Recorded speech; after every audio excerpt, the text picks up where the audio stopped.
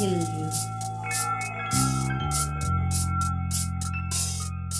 Yeah, what's wrong with the beer we got?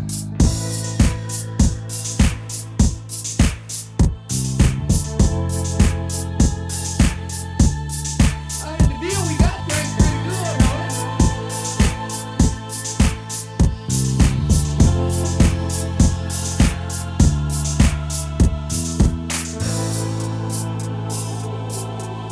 I ain't gonna let nobody complain.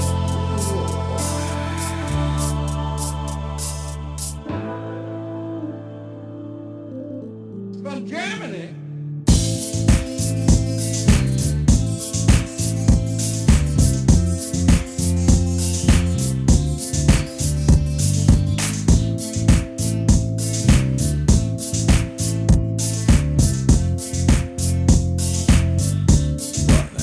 Perfect time.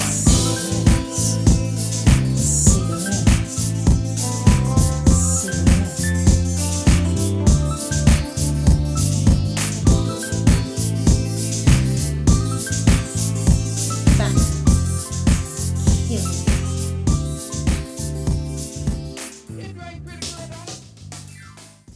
Good evening, ladies and gentlemen, and welcome to another edition of Anti-Nanny, the show filled with fun.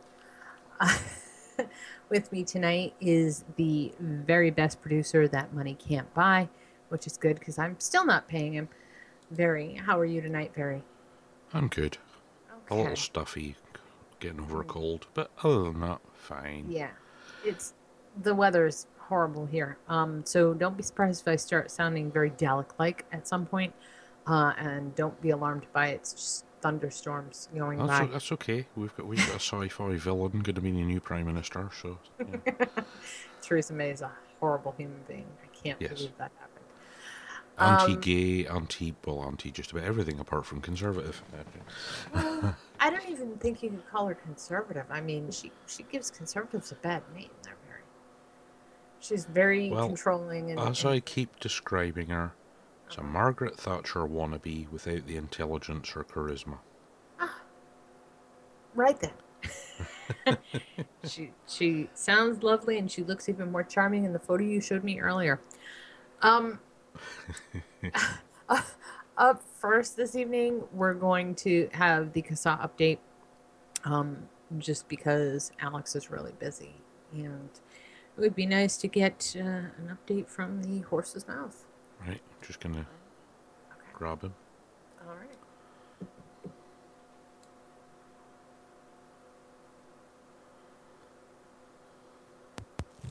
Hey, Alex. Good Hello. evening, Alex. Good evening. Good evening, and welcome to the CASA update for the week of 7/11/2016. How are you this evening? Good. Good. I'm still in Canada. Well, blame Canada? No, I'm kidding.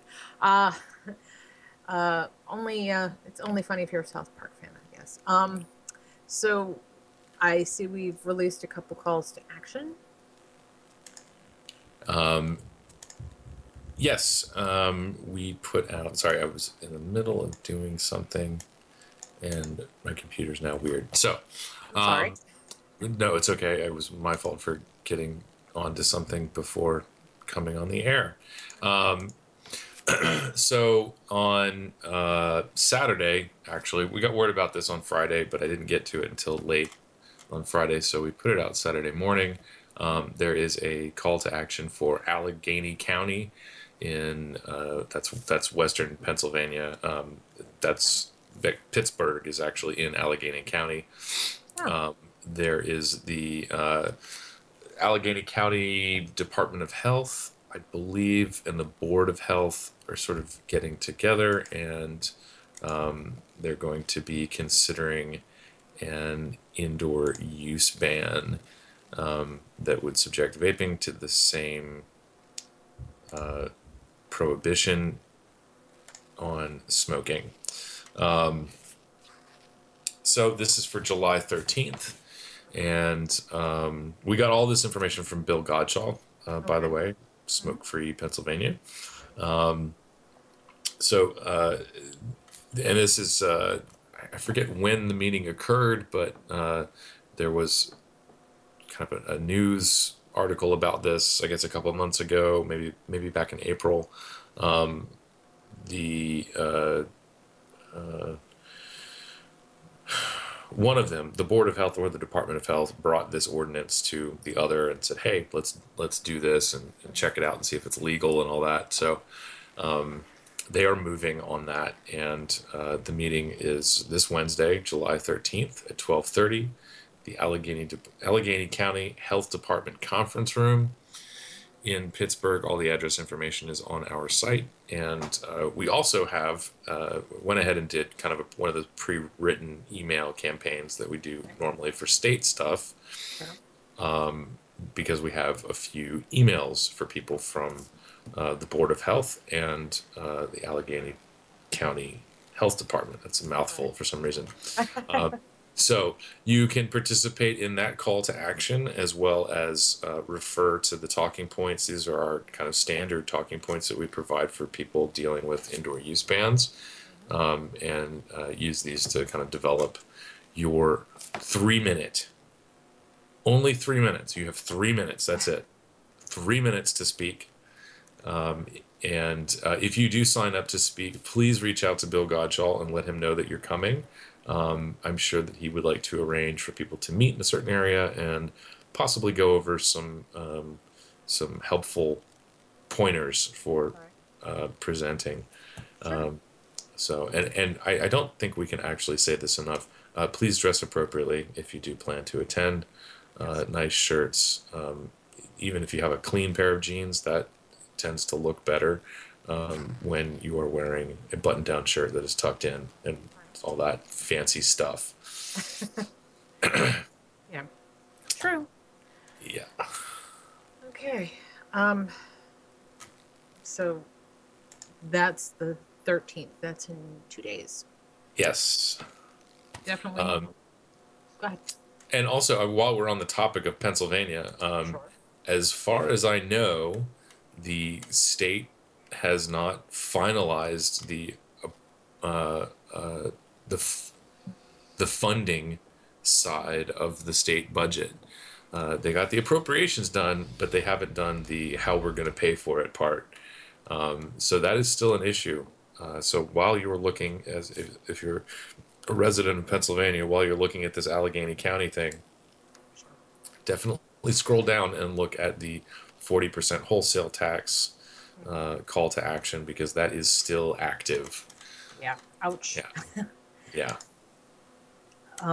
So has anything new and exciting been going on?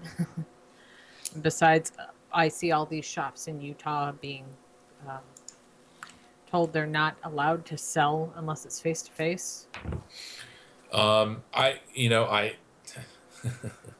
I haven't really looked into this too much, other than, to see that the Utah Smoke Free Association posted on their blog pretty clearly that online sales in Utah are now Banned. against the law. Yeah. And that's even, sometimes this will allow, I think in other states there have been exemptions where, like, an in-state retailer can ship to someone else in the state.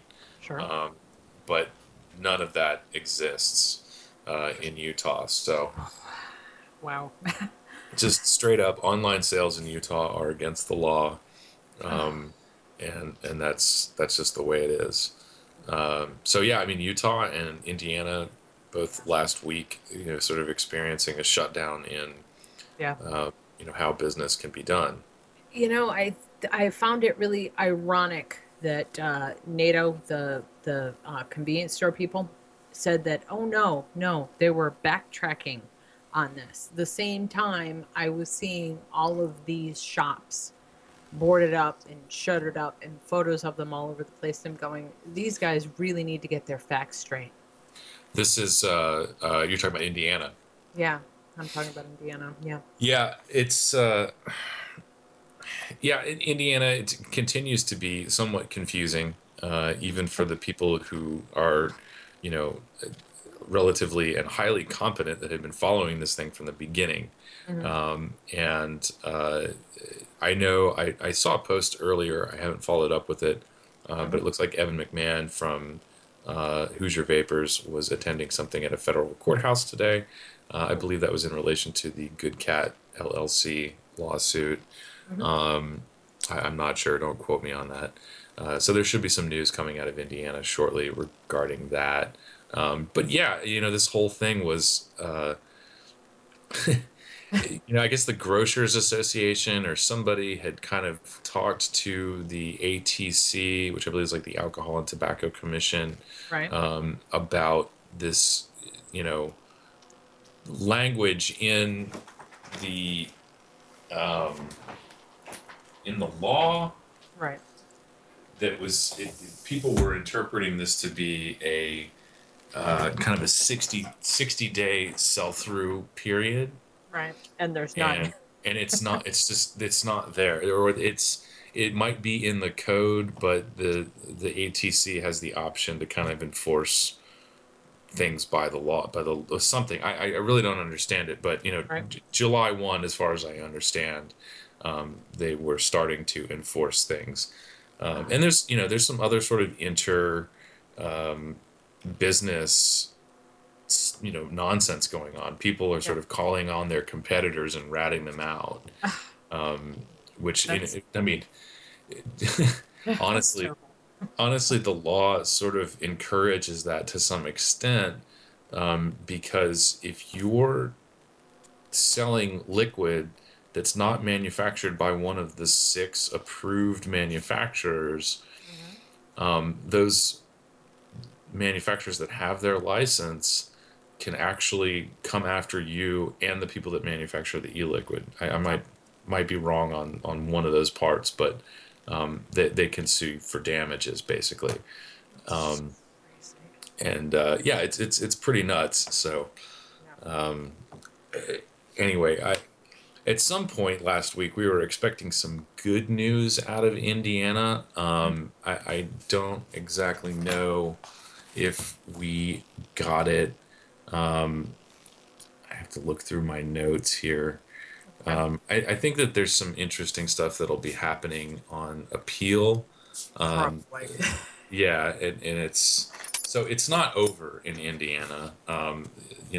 First of all, the lawsuit is still kind of happening. Lawsuits actually is still kind of happening. Yeah. And if anybody, I was actually on Kevin Skipper's show on Friday, the VCC live update that he does in the afternoon, and we were talking about Indiana, and I just have to say this, if we're going to talk about, Sure. next steps. A lot of the damage in Indiana has already been done or has been set in motion. There are a lot of small independent shop owners out there that, even people who are planning to be compliant, there are delays in shipments because, you're taking this massive industry and squeezing it down to 6 manufacturers. Yeah. And it doesn't, I don't think anybody has really had enough time to make adjustments for this transition. So anyway, I want to stop short of giving excuses, but, the practical reality of this is that people are shutting down their businesses. I think it's not as widespread as we might believe. A lot of the photos that we saw that came out early last week were, people just have to clean out their shelves. Right. Some people are getting product in that they can sell, but for the most part, people had to clean off their shelves to make sure that they were not displaying non-compliant product. Right.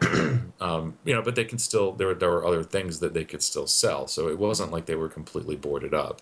However, even if you've got assurances from your manufacturers that like in 30 days or 45 days or 90 days or 60 days, whatever it is, that you're going to start getting shipments from them, that's a long time to wait. Oh yeah. Your rent doesn't stop needing to be paid. Your employees don't stop needing paychecks. There's, the electric bill still needs to get paid. You Sure. have to eat. So, it's a pretty sticky situation for a lot of people, and I have nothing but sympathy for them. And not that that solves the problem, but No. so even though that sitting in a different state, Hmm. and actually right now I'm literally in a different country, but um, sitting in a completely different part of the country, part of the world, and looking at this situation, I can sit here and comfortably say, oh yeah, when 2017 comes around, we're going to be, it sounds like lawmakers are they're going to have these pictures sitting on their desks, and they're going to be compelled to revisit the law.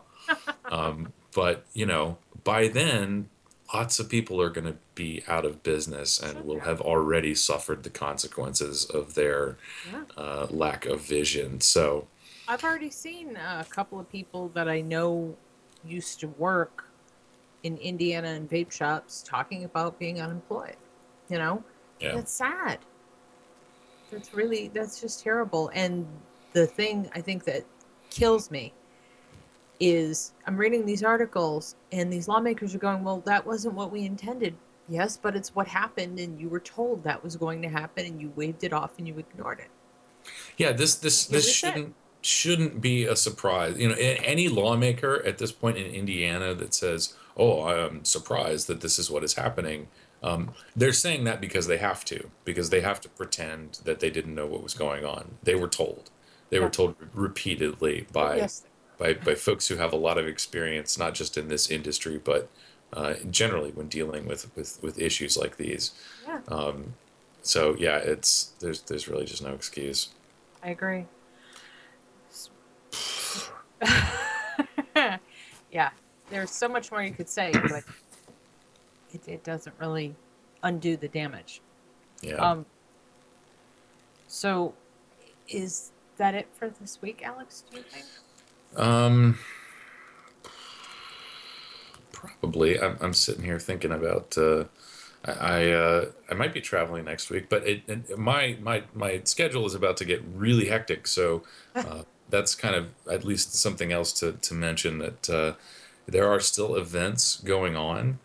And I know that I've heard from some other from people that events that we're attending. Right. They're actually having a lot of businesses back out Oh wow. of the trade shows for whatever reason. I mean, I understand that some people feel that their money is better spent in other places, and that's perfectly fine. But for others, I think that I don't know. It's just yeah, it's not my place really to comment. I just thought it's worth mentioning that the deeming regulations aren't even effective yet, and we're already starting to feel and see the impact. Yes. We're a little less than a month away from the effective date, and people are starting to freak out a bit and trying to they're either planning their exit strategy or they're Yeah. conserving their money and shifting gears a little bit. So I don't know a dollar for dollar kind of what the value is of some of these companies going to trade shows practically every weekend or even once a month. Right. I don't have those numbers. I've never attended a trade show as a business owner, so I don't know what your value is there. But yeah, it's bad enough that people are backing out of agreements now. So anyway, all that that's life. Yeah. But so coming up, we will be in I believe VCC in Pittsburgh is our next appearance. Mhm. And then let me just open up my calendar here. So VCC Pittsburgh, that is July 23rd and 24th at the David Lawrence Convention Center in beautiful downtown Pittsburgh. It is actually quite nice. Uh-huh. And then the last weekend in July, the 29th to the 30th, I'm going to be in Tacoma, Washington, attending a couple of kind of advocacy night get together things at some local shops there.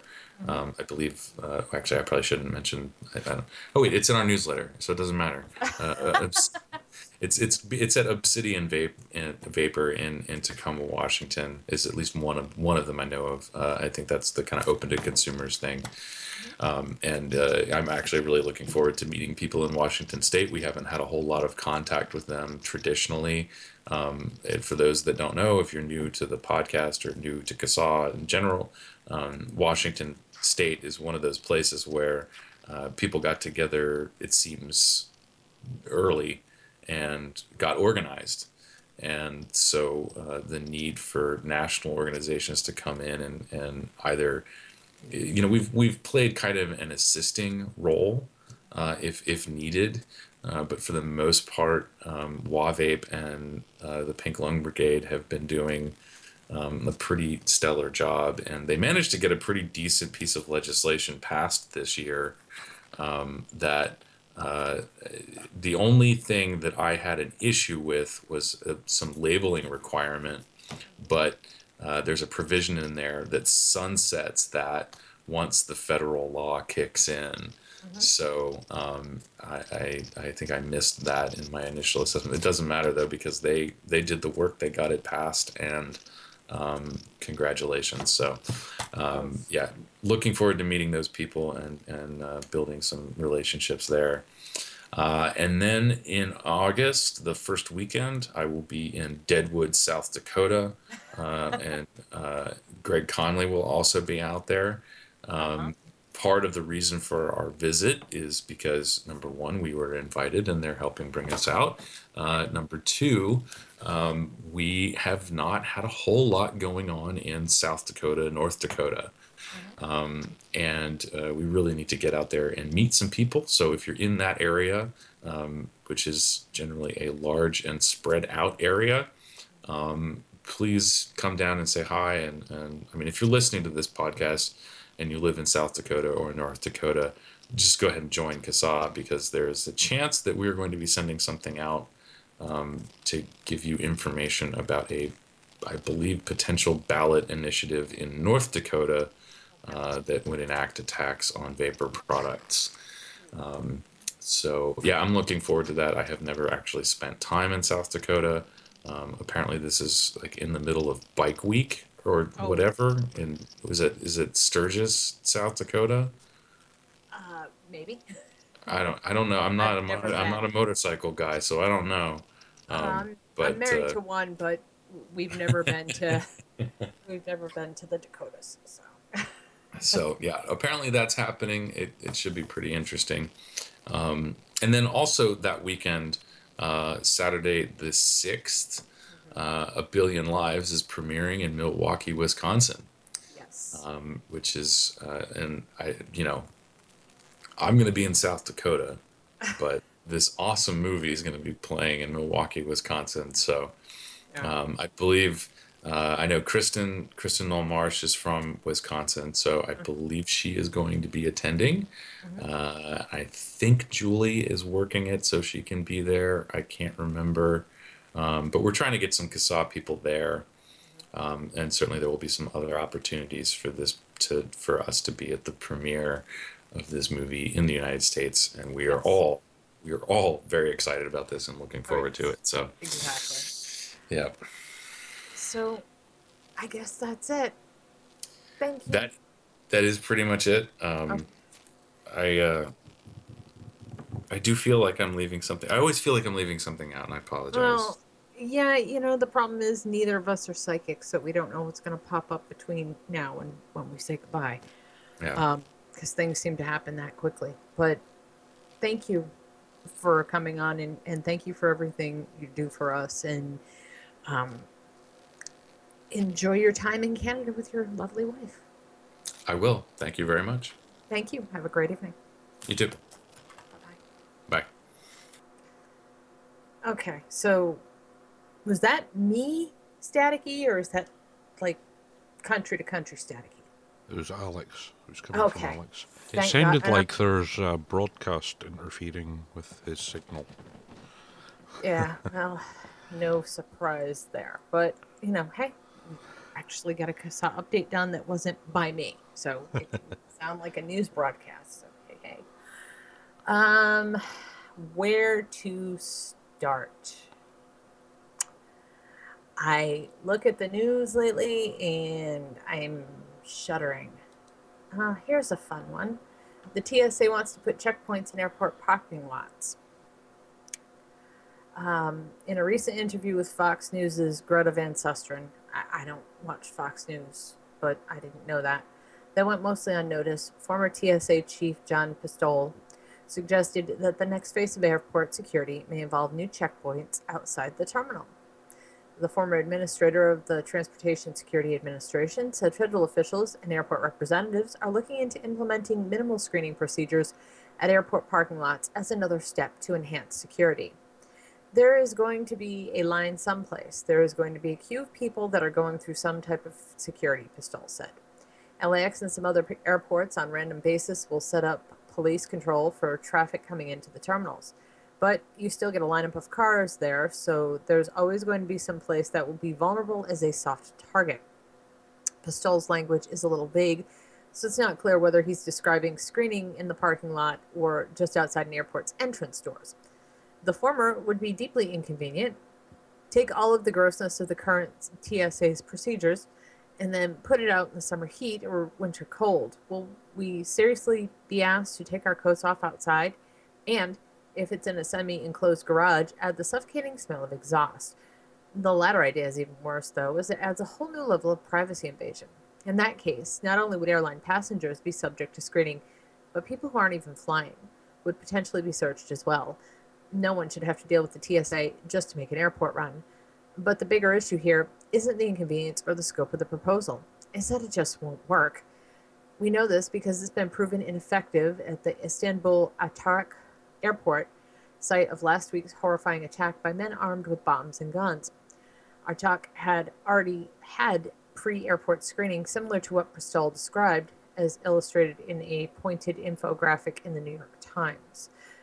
Extra layers of security didn't help in Turkey, and they won't help here either.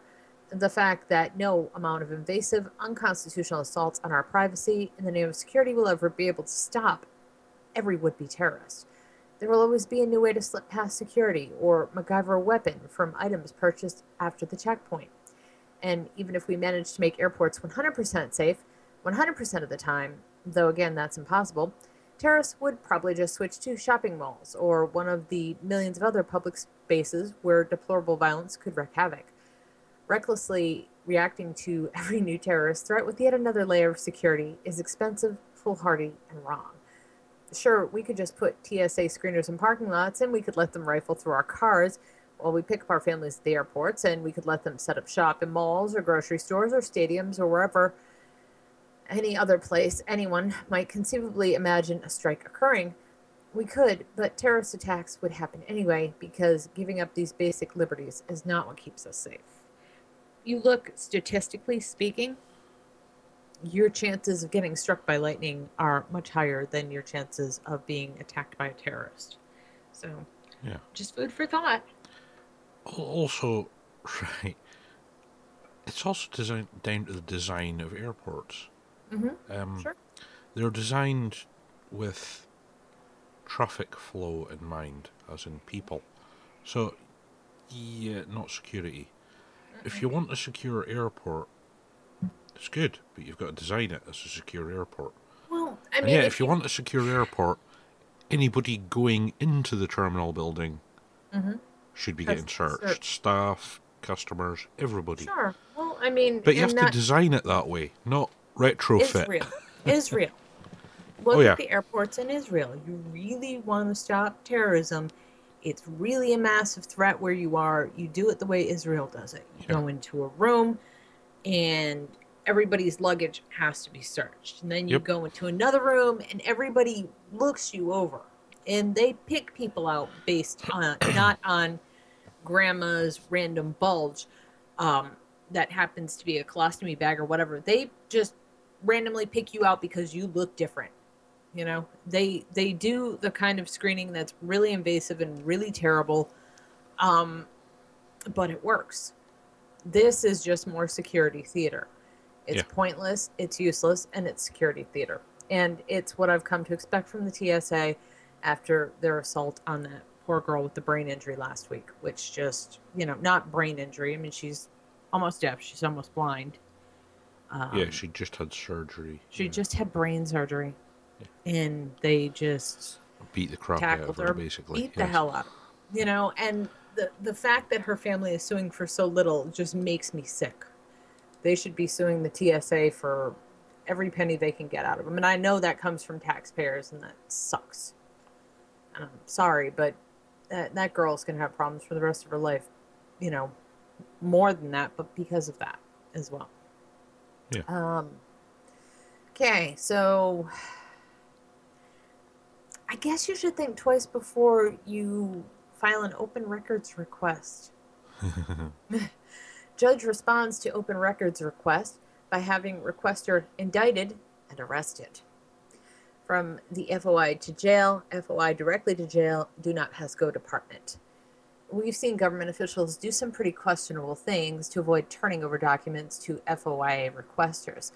The most common method is to just stick requesters with a bill they can't pay.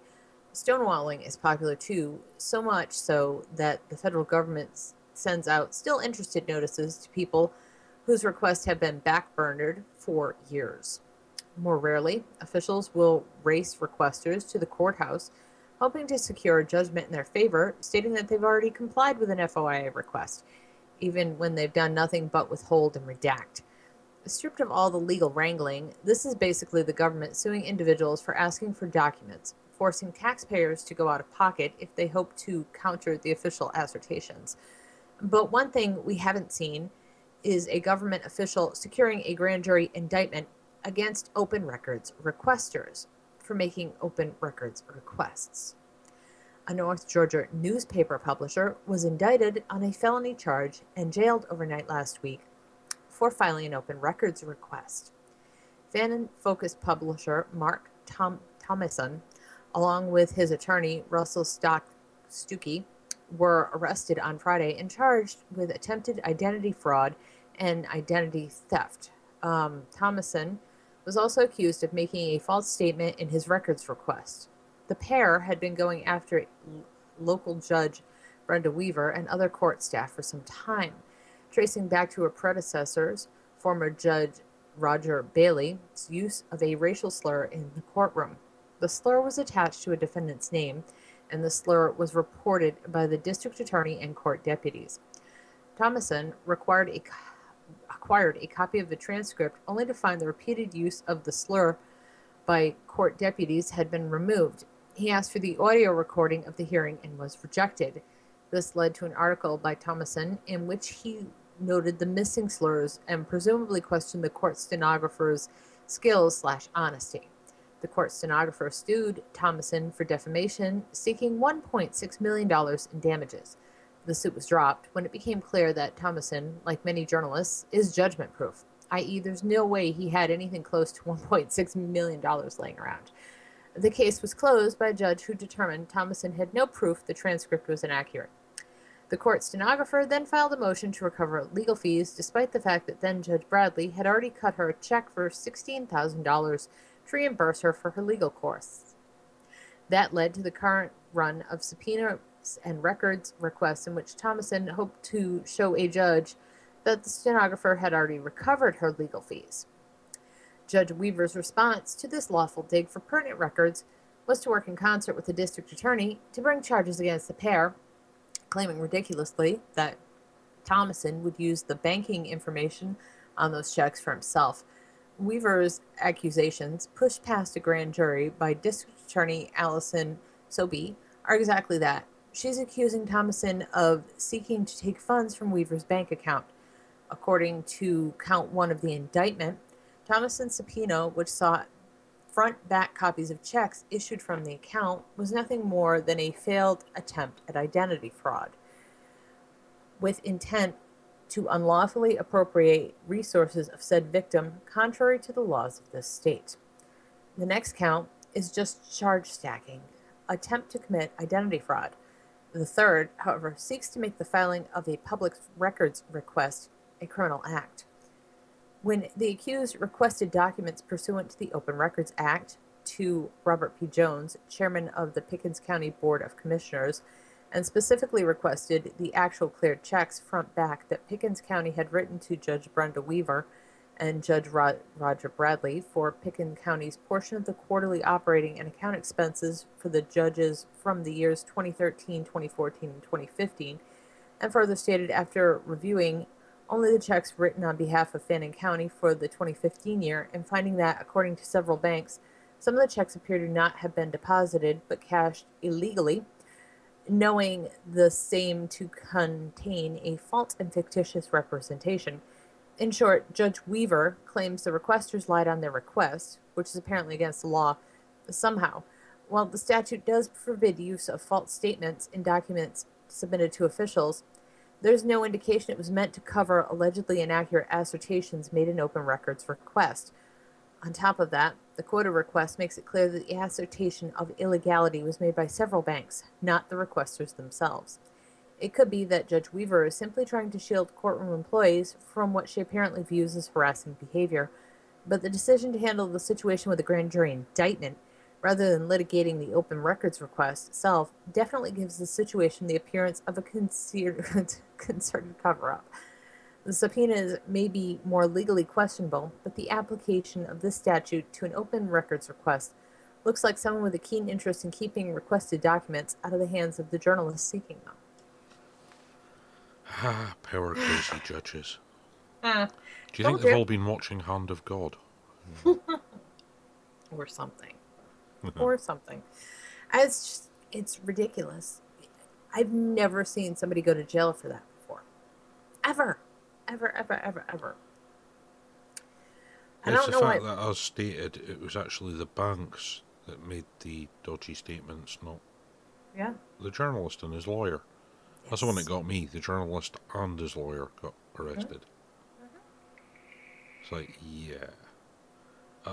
That's a set of judges that need to not be judges anymore. Well, were it that Let's simple. overreact. That seems to be the new thing. Yeah. Overreact is an understatement. You're starting to see that a lot. And speaking of government, this story is from Spain. 2 Spanish workers fired after 15 years of absence. Union to launch legal appeal against dismissals.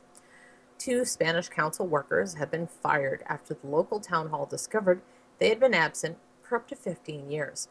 And despite continuing to collect their wages from the Juarez de la Frontera authority in Andalusia, southern Spain, a driver and a gardener could have been skipping since the turn of the millennium. Concerns were initially raised among human resources officials after it was found the pair had collected their pay but had not worked from January 2015 until May 31st, 2016. Further investigation of records revealed neither had done a day's work in 15 years. The council said in a statement, 2 representatives of the General Confederation of Labor Union have gone years without coming to work. According to a written statement by the men themselves, the situation could date back 15 years. The GCT union, which both men are members of, said the employees were legitimately taking their accumulated days off as part of a tacit agreement with the council. The council said this was insufficient reason to allow them to avoid work for the rest of the year, which it said was his intention. Juan Gonzalez, a representative of GCT, denied claims by the council about the men's conduct and said the union will launch a legal appeal against the dismissals. Investigators also found a number of the town's local police force working less than expected. In 2015, 1 policeman worked for 96 days, another for 66 days, and a third for 47 days. The employees claimed they were attending meetings, but investigators found these events never took place, according to the municipal government statement. It added, in some cases, it is curious that they claim to have had these meetings on public holidays, obviously without them taking place at all. The government again confirms its decision to end the irregular labor situations that have been happening for some time within the breast of Town Hall. Earlier this year, Spanish civil servant Juan Garcia was fined €27,000 by a court in Cadiz after skipping work for 6 years. His absence was noticed only when he was due to collect an award for long service. Yep. Spain. Well, The country who can't even have a government anyway, so yeah. Yeah. Well, when there is no, I guess when there's no one to be accountable to, eh, what does it matter? But yeah, Oh, it's not just Spain. Yeah, Portugal, Greece, several other European countries have this problem. Um, I have a friend who worked for a private airport, basically in Germany. right. He was their health and safety officer. And he said there's one guy who worked there. Well, he said worked there. The guy's job no longer existed, Right. but they couldn't sack him because of something in his contract. Right. But to fulfill the contract, the guy used to come in every morning and sit in the staff room and read his newspaper, have a cup of coffee and a sandwich, and then go home again. God. Still getting Love. full pay. And isn't that lovely? As long as he attended for a certain period during every day, 5 out of 7 days, he got his pay. That was it. You're like, why can't I find one of these jobs? Exactly. Exactly. I guess government work is the ultimate dream. And I work with a kid who's I work with him in his part-time job is working with us in the grocery department, but his full-time job is working for the state. And I've got to tell you, working for the state, this kid is just I don't know. He's not a big mover and shaker, and he's even less so now. So, yeah, I guess working for the state is great. I don't know. I've always worked in private industry. Well, I mean, I worked as a street cleaner for a while. And I don't I imagine got, that was good. I don't no, imagine it that was was actually good. very good. Really? Outdoors, you're walking around, getting plenty of exercise. As it happens, I don't mind the outdoors. Well, I didn't used to anyway. Yeah. But yeah, I worked there for a couple of years. But yeah, you had the older workers always used to go, "Oh, you shouldn't work so hard." You're making us look bad. Basically, yeah. That's just sad. I did used to see my boss once a month because he used to show up just to see I was still there. In fact, I was off sick on one occasion, and he didn't realise I was off sick until he got my sick note. God. Really well run local government. Yeah. Well, once you add layers of bureaucracy to something, it makes it harder to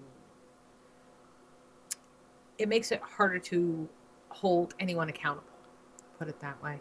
So you and I were talking about Pokemon Go. Oh Yeah. my God. Pokemon car accidents waiting to happen. Yeah. Oh yeah. And not just that. I mean, their kids are coming in and jamming up the traffic in stores. They're standing out in the middle of parking lots with their mouths hanging open, almost getting hit by cars. I'm going, this is just crazy. I will say on the air Someone's now, going to get hurt. if I am walking in the street and somebody stops to look for Pokemon, I will run them over. I don't have a car. I'm a pedestrian. I think but I'm that's also fair. 6 foot and 20 stone, so I will cause damage when I run you over. Well, I think it's fair. I think that's fair. That's Darwinism in action. And I don't know anything about Pokemon Go. I've just seen people standing there drooling, looking at the damn things on their phones, and I'm amazed by it. But if that were... Nintendo know how to make money. Yeah, they do. They're very good at that. But if that were about the worst thing, that it was going to assist in the Darwinist movement of Darwin Award winners to their rightful place at the front of the line, I think I'd be fine with it. But there's other shady stuff going on. Weirdest one I've heard. Somebody was in hospital, right? And the only Pokemon they found was a ghost Pokemon. Now that's just, I don't know if it's true or not, but oh dear, that would be bad. Yeah. And my Facebook feed is mostly Pokemon Go. Please stop. Really? Well, it's the new trendy thing. Yeah, I don't give a shit about trendy. Unfortunately, it's not the new trendy thing amongst kids. It seems it's a new trendy thing about middle-aged people. It's Yeah, really I don't. weird. Yeah, I don't get it. Okay. So, as a warning for people who still have functioning brain cells, hackers are spreading malware through Pokemon Go. Okay.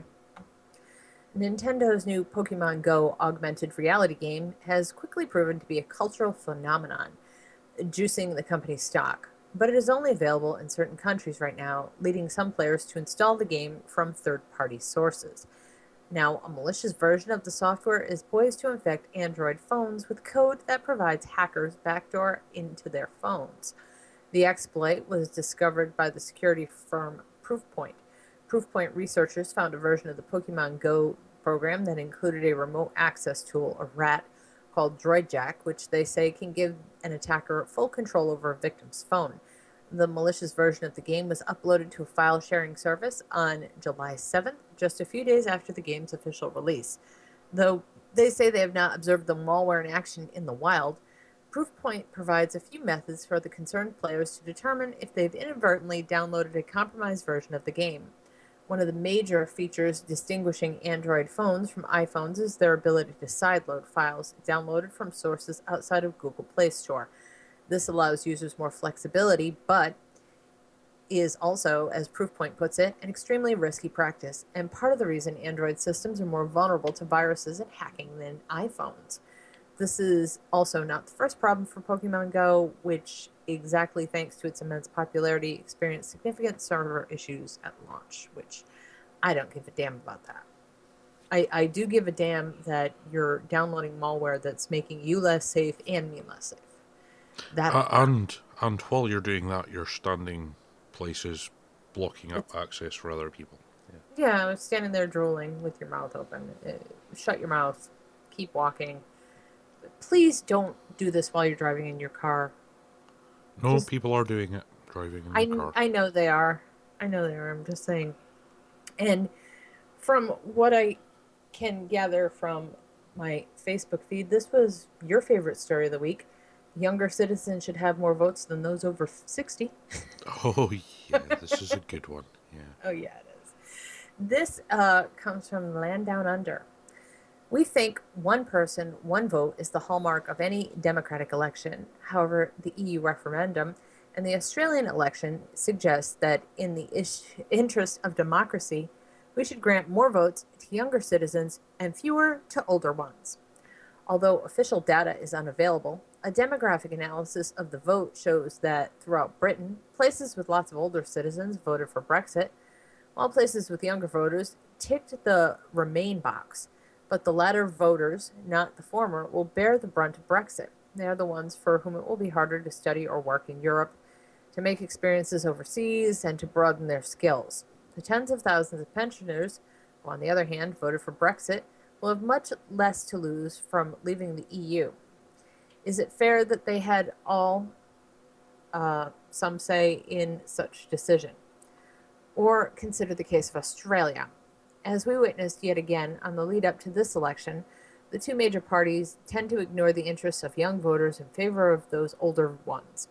Younger voters are less concerned with economic management, superannuation, border protection, and are interested in rising university fees, job insecurity, unaffordable housing. Not only does this disparity impact negatively on their engagement with politics, it is seriously unfair. Younger voters should rather receive more attention from the politicians because they will have to live longer with the consequences of the electoral outcome. Younger people, say under 60, should be allowed to cast more votes during elections because they have much more at stake than someone who is already retired. And older voters, say over 60, should accept that the views of the younger citizens should have priority over their own. Take the referendum for the Australian Republic. Shouldn't those who have to live under such a system for a long time be allowed more say than those who will not? Or if the decision over same-sex marriage was left to a referendum rather than a hollow plebiscite, shouldn't young gay people whose lives will be deeply affected by the result be allowed more votes than old retirees? Plural voting is neither undemocratic nor un-Australian. The people remain sovereign under this system since every citizen is still entitled to and required to vote. However, votes are treated differently, and this should be good news to democracy. The new system doesn't rest on the hollow idea that everyone deserves the same right to vote. Rather, democracy is intrinsically linked to the Australian fair go and the fact that Australians have the same chance to realize their plans in life. The one person, one vote system, however, treats people who have had their chances in life and those who haven't identically. This is not fair, and plural voting would help redress this injustice. Why drawing the line at age 60? That's just an arbitrary limit. It is indeed an arbitrary limit, exactly like the threshold for minimum voting age, which apparently no one finds objectionable. And yet, that is even more questionable, because we deny the vote to those under 18, while under plural voting, those over 60 would not be disenfranchised. The idea of plural voting is not new. The British philosopher John Stuart Mill, one of the fathers of liberalism, already defended it in the 19th century, though he wrongly focused on education rather than age, ignoring that someone with a university degree can be less politically savvy than the average Joe. But he was right to point out that democracy should consider the importance of the one person, one vote principle. And let's not forget that word democracy. It refers to an ideal, a world where citizens persuade each other through rational exchange, where no money is involved, no power inequalities, no private interests. The world in which we live is very different from that, and the one person, one vote idea, though embedded in everyday rhetoric, does not apply to our less than ideal circumstances. Okay, I'm going to comment here and say if young people gave a fuck, they would have showed up to vote. Yeah. In mass. Yes. Older people show up to vote en masse. Oh, right. There's a couple of things here. Right. As you know from what I said on Facebook, yeah, Logan's run. You're not allowed to get old. Yeah, get rid of you when you get old. Yeah, sure. So, right. In general, this is where I could get in trouble, but it's true, so screw it. In general, younger people know less about the world because they haven't lived in it for as long. So, fuck off. To put it politely. Yes, there is a problem as people get older. It's the classic problem that has been noted for a very, very long time.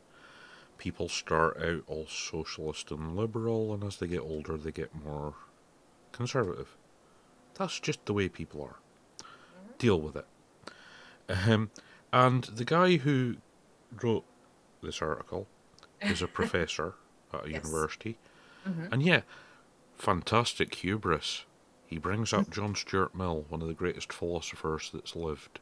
I know. And has the temerity to say, oh, he was wrong on concentrating on that because of this. And it's like, and yeah, there's flaws in yours as well, you arrogant twat. No, and I agree. I mean, the reading about the John Stuart Mill, I mean, it stuck in my craw because I remember John Stuart Mill saying that educated people's votes should count more because they understood the issues better. In a way, I kind of understand that. I literally... And also, it should be noted, John Stuart Mill, philosopher, expounded these as theories. He didn't say, this is what we should do. Yes. He just went, well, maybe we could think about this and think about that, because he was a philosopher. Yes. He wasn't a lecturer at a university spouting articles in the press. And my other comment on it was, if I had been taught by this professor, I would be asking my university for a refund. Because he's publicly promoting his personal opinion as something everybody should be doing. Sure, this is the guy that's educating people. It's like, no. Literally, I have no horse in any race anymore. Yeah. I despise politics. I follow it because it is our bread and circuses, right? I'm kind of waiting for that. When water boils, right? There's a phase you get to before the water starts boiling, right? We're in that phase now, I believe. We saw it with the Brexit vote. We're seeing it with some of the rioting and things that are happening here. People shutting down highways. People completely overreacting to things. We're starting to see what happens before the water boils. Um, what happens after the water boils is going to be really interesting, and I think um, young people are not prepared for what's coming No. at But all. as I said, yeah, young people, less experience around the world.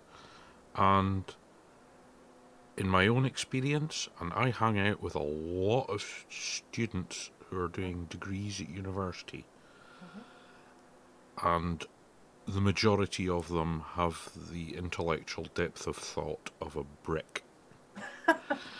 And you want to give them more voting rights than older people. It's like, yeah, that just Older, ain't gonna work. I think older people live more, and I'm not discounting younger people. I'm No, not yeah, saying I'm not discounting them either, but you shouldn't be weighting it towards them. no. Because, yeah, a lot of them don't even know what they want when they're younger, let alone Well, I think future.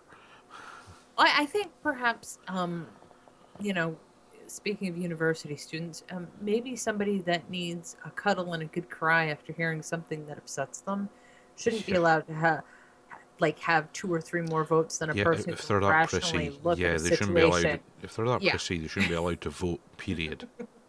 I mean, I agree. safe spaces. Oh, God. Do you see that there? Yes. Is that a really? It's It's not so as big here, but so yeah, it's not a it's uniquely showing up. American thing. See, I thought No. it was a uniquely American thing. No, there's a couple of universities here been talking about it, and you're like, oh no. Really? How much more cotton wool do you want to put on people? Well, it doesn't. Okay. He And said do you- something I don't agree with. I'm all upset. Yeah, it's called life. Get on with it, right? yeah. I want to live in a democracy, but I never want to be offended again. Yeah. You're an idiot. You Well, know. that's it. I mean, the ability of critical thought is sadly lacking. Education is really a mess. Well, yeah, education is really a mess, but it's a shame Jeannie's not here because she would have been losing her shit at some point about that story. But Well, yeah. I um, mean, the the, the simple fact is, right, when people are young, yeah, what do most young people get up to? Getting drunk and partying. Yeah, that's people you should be counting on to decide the future. Yeah. see, I don't know about that. See, I wasn't like that. No, I no, not really. all, but the Oh, I majority. know. I'm just saying Yeah. I wasn't like that. Most of the people I knew weren't like that. A lot of them were artists. And I will tell you, artists have a completely different view on the world. And Sometimes chemically enhanced. Yeah. yeah, no, they have a completely different view about the world and how it should work. And it's, they find out at some point that it's really hard to make a living from art. Um, and it disillusions them later on in life. But everybody starts out on their journey young and idealistic and suffering from the belief that the government cares about them and it wants to help them and be like a parent to them. See, And that's that's not the why world. I was at an advantage. I've always Huh? been a cynical, sarcastic git. Mhm. So I did all the partying, getting drunk, and all that stuff, but I was under no illusion that it's like I I thought about the future, Mhm. uh, but unless you have opportunities show up, Mhm. um, yeah, you kind of know what your life's going to end up like. So Well, all you really have to do is look at your parents. You know what your yeah, life is going to be like. I mean, there's work, which for most people is just mind numbing and horrible unless you do something you love. And then you've taken something you love and turned it into a job, which is mind numbing and terrible still, but at least you have some interest in it. oh yeah, I know so many people that have done that. Oh, I Yeah. took a job in this. I really love it. And you see Yeah, them no, 10 you years won't. later. I want to die. Yeah, you won't you won't love it. You know, you might as well do something you're not in love with that you have, you don't like, and then keep the Work and things you, personal are two separate yeah, things. You should exactly. Keep not the mix things them. you love for outside of work because you're going to need an escape, basically. Yeah, get a job that you don't absolutely hate, Yeah. but don't do it in something that you really love Oh, I because agree. it's not going to go well No, unless it's music or something like that. well, even musicians are forced to. I don't want to say sell out because I don't think that's the right word. Become more commercial than they thought they would have to be. What you Uh, mean, like half of Pink Floyd are totally against all forms of music piracy, while the other half are quite happy with the money they've already got and don't really care. oh, I mean, like Metallica. Metallica suing their fans Yeah, for torrenting and stuff. Yeah, that's unreal. But anyway, I think you should do whatever you have to do to survive, and the things you love, the things you absolutely adore, should be kept separate. And that's only after 15, 16, so like 20 years of mind numbing retail. Um, and it's mind numbing. Oh, God, I hate it. But the things and I love. and for any, I don't know if we have any, for any of the younger audience, when I say younger here, I don't think probably we under have younger. 25, I don't think we have younger audience. probably not. But for anyone under 25, life's gonna screw you up. Deal with it. Yeah, it is. It Nothing is. is going to be exactly as you expected. No, and you're probably not going to like most of it. And it's funny too because I know I work with people that are, they're damn close to retirement age and they're bitching about the way things are at work. And I know now I look at them and I go, I've been here 15 years. It gets worse every year. It's not going to get better. No. Suck it up and deal with it. Well, I This mean, is just what you yeah, do to pay your bills. life loves messing with you. I was having a really nice time. Then I hit like 36. Suddenly, depression, anxiety, all that kind of stuff, and it turns out I've got brain damage. Thanks, life. Yeah. I Thanks for don't have that. I don't have that, but I My literally my ex my fiancee, she's doing her PhD, uh-huh. diagnosed with leukemia. Oh no. Yeah, she's just finished her PhD. She's waiting for the results. Poor But it took thing. her 10 years. Well, no, 8 years to do her PhD. Because obviously she had to take quite a big break in the middle to deal with the leukemia treatments. Yes. I Thankfully, mean, mild leukemia, she's recovering. So, yeah. that's good. That's good that, she's got a shot to finish everything out, but I don't have depression or anxiety. What I do have is after 20 years of killing myself in retail, I now have chronic pain that no one wants to treat with anything. And that's a Yeah, daily because thing. you're in a country where even medical drugs, oh, you can't use them. Oh, dangerous. My my Addictive. dog, my dog can get tramadol for his pain, for his arthritis pain. I can't. Okay. I'm in Scotland. Scotland, yeah, tramadol and vodka. Yeah, used to be able. They used to they used to do tramadol in gel capsules, Right. People and would snort it. and people would break the gel capsules and put them in vodka. You can imagine the result. Yeah, I kind of So can. so the UK doesn't have the gel tablets anymore. I would You imagine can they only don't. get the hard tablets. But yeah, I mean that's all my dog gets. I mean he doesn't Yeah. get chunky. He gets hard Well, tablets. that's one reason why they phased out the gel tablets, because people discovered you could dissolve them in alcohol Well, and I mean, really have a nice time. So you yeah. know what's funny? I don't know if you've heard of yeah. I used to be able to get pharmaceutical with codeine from the UK. Cocodamol, yeah. Hmm. And there's a lovely little practice called cold extraction, Hmm. where you separate off all the codeine molecules Yeah. and you you leave the other stuff intact. And that was great for chronic pain. Oh yeah, And codeine is wonderful stuff. yeah, oh yeah, and now you can't get it anymore. So, you I know, can. I'm in the right country. yeah, Yay! screw you. Luckily, I actually have an educational background in herbalism, so I know other things I can do and things I can make that will help me. But Still not as nice as codeine. no, it's not. Ah, those artificial opiates. Yeah. Yeah, I just I was reading an article and it's not in here. I didn't put it in here because I found it kind of depressing. But we're going to talk about chronic pain. I'm going to talk about this. In Russia, they've decided no one has chronic pain. It's not a thing. It doesn't exist.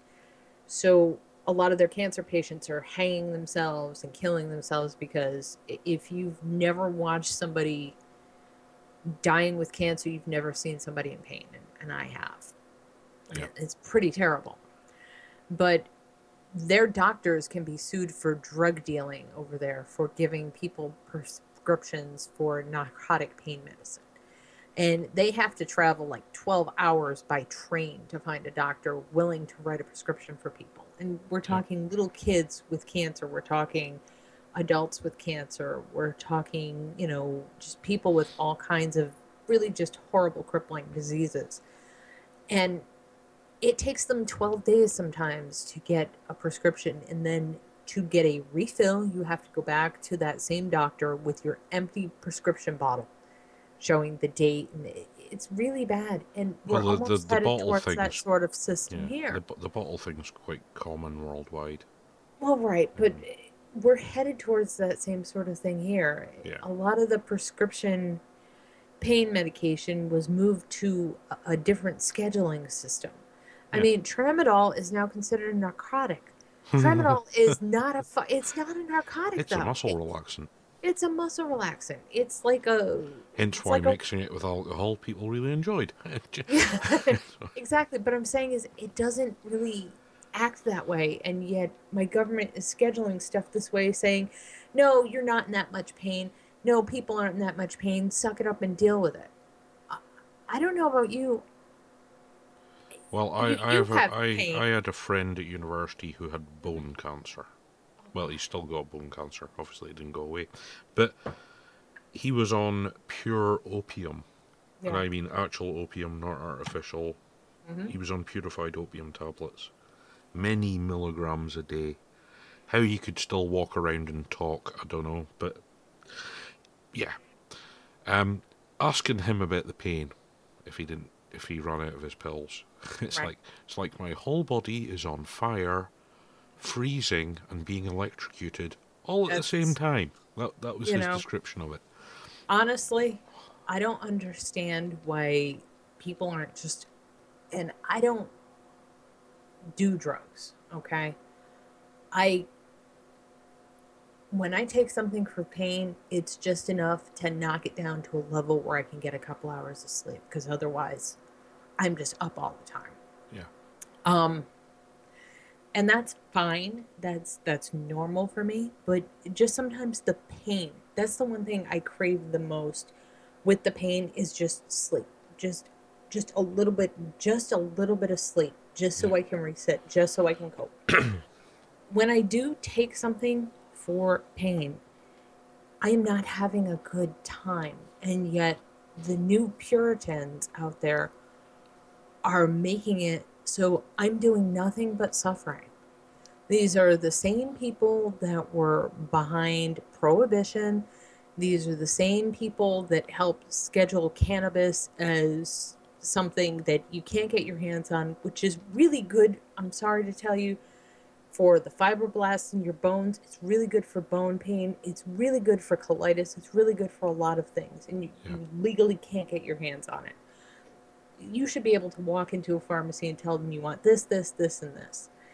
And the pharmacist should be the one who says, yes, no, you don't need this, because they're going to see you all the time, especially if you have chronic pain. They're probably going to see you more than your doctor. Yeah, and they're going to know. Over here, the pharmacist has final yes or no on anybody getting drugs. So yeah.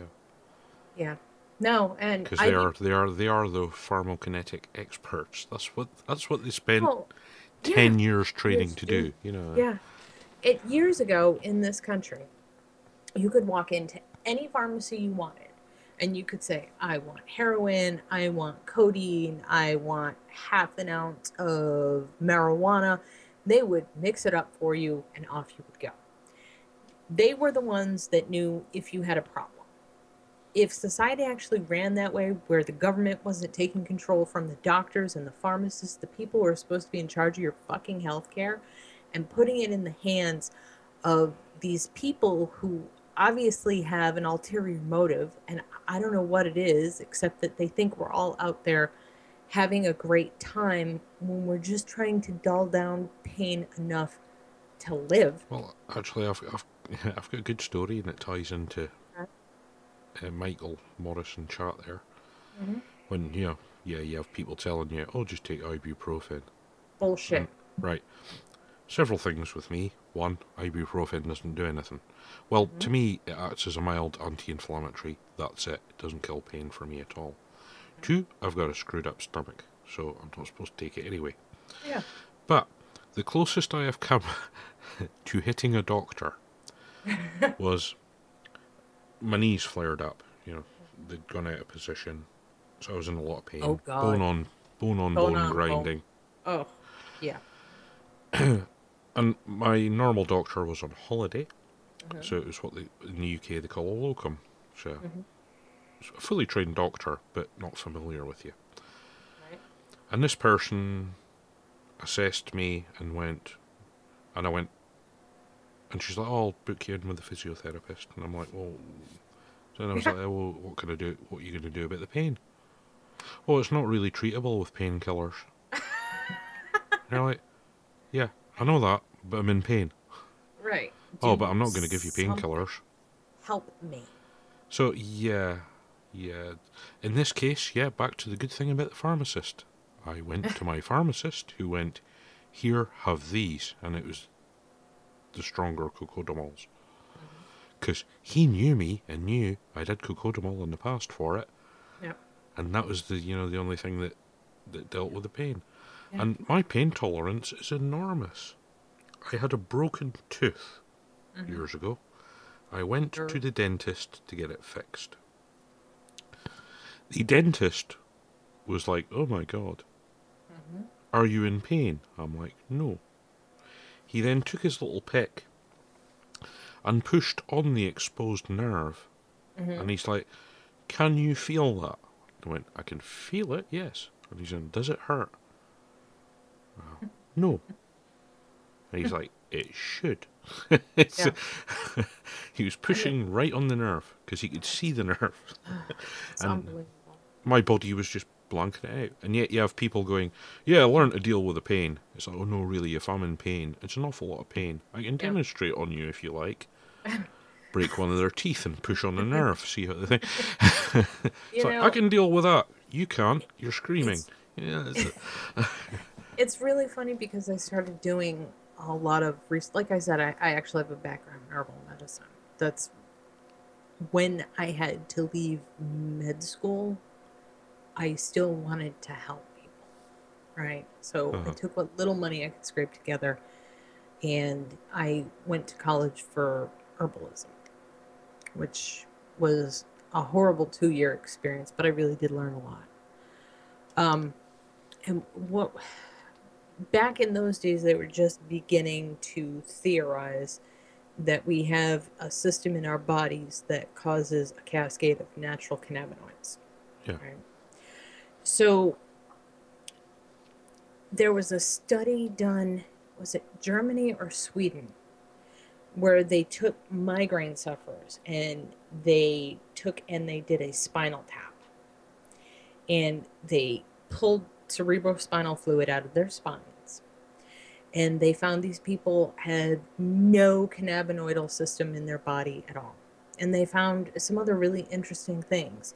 If you have migraines, you are bound to have one of 3 other things happen to you. If you have migraines, you are bound to have fibromyalgia. You are bound to have ulcerative colitis. You are bound to have irritable bowel syndrome. And all of those, they can't exactly prove because the science is still new and it was really new then. But they know all of these are related to the fact that something has gone wrong in that system in your body that's supposed to cascade those chemicals.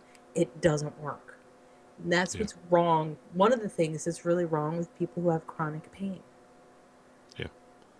So, I don't know. Well, I mean, It I get just- migraines, but mine are a different source from most people's migraines. But at least they now have come up with an effective treatment for migraines.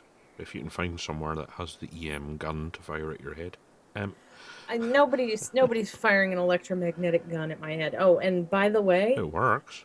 I'm sure it works fantastically. Resets your neural pathways. I'm sure it does a lovely job. It's Has much like any- it works the same as a defibrillator works on somebody having a heart attack. Gets your, instead of getting your heart back in rhythm, it gets your brain back in rhythm. Sure.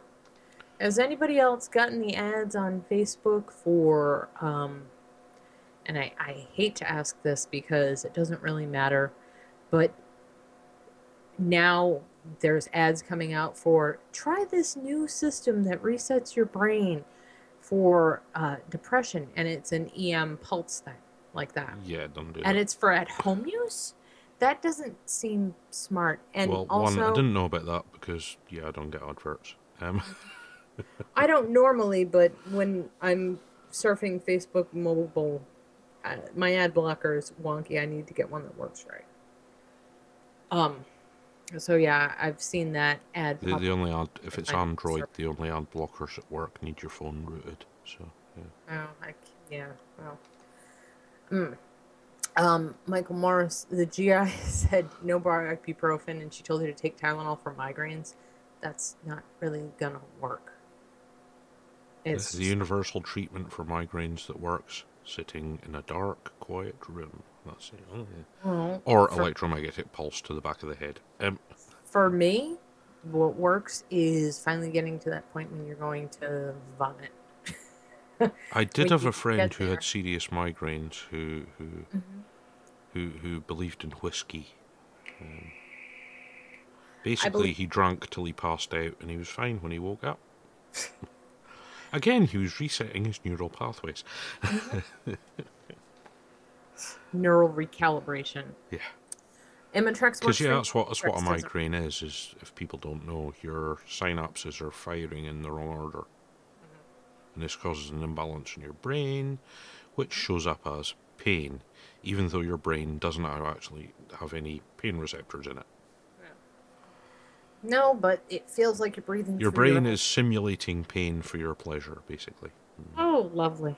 Yeah. Stop it. Okay. So now that we got off, hey, I had a new shiny moment all on my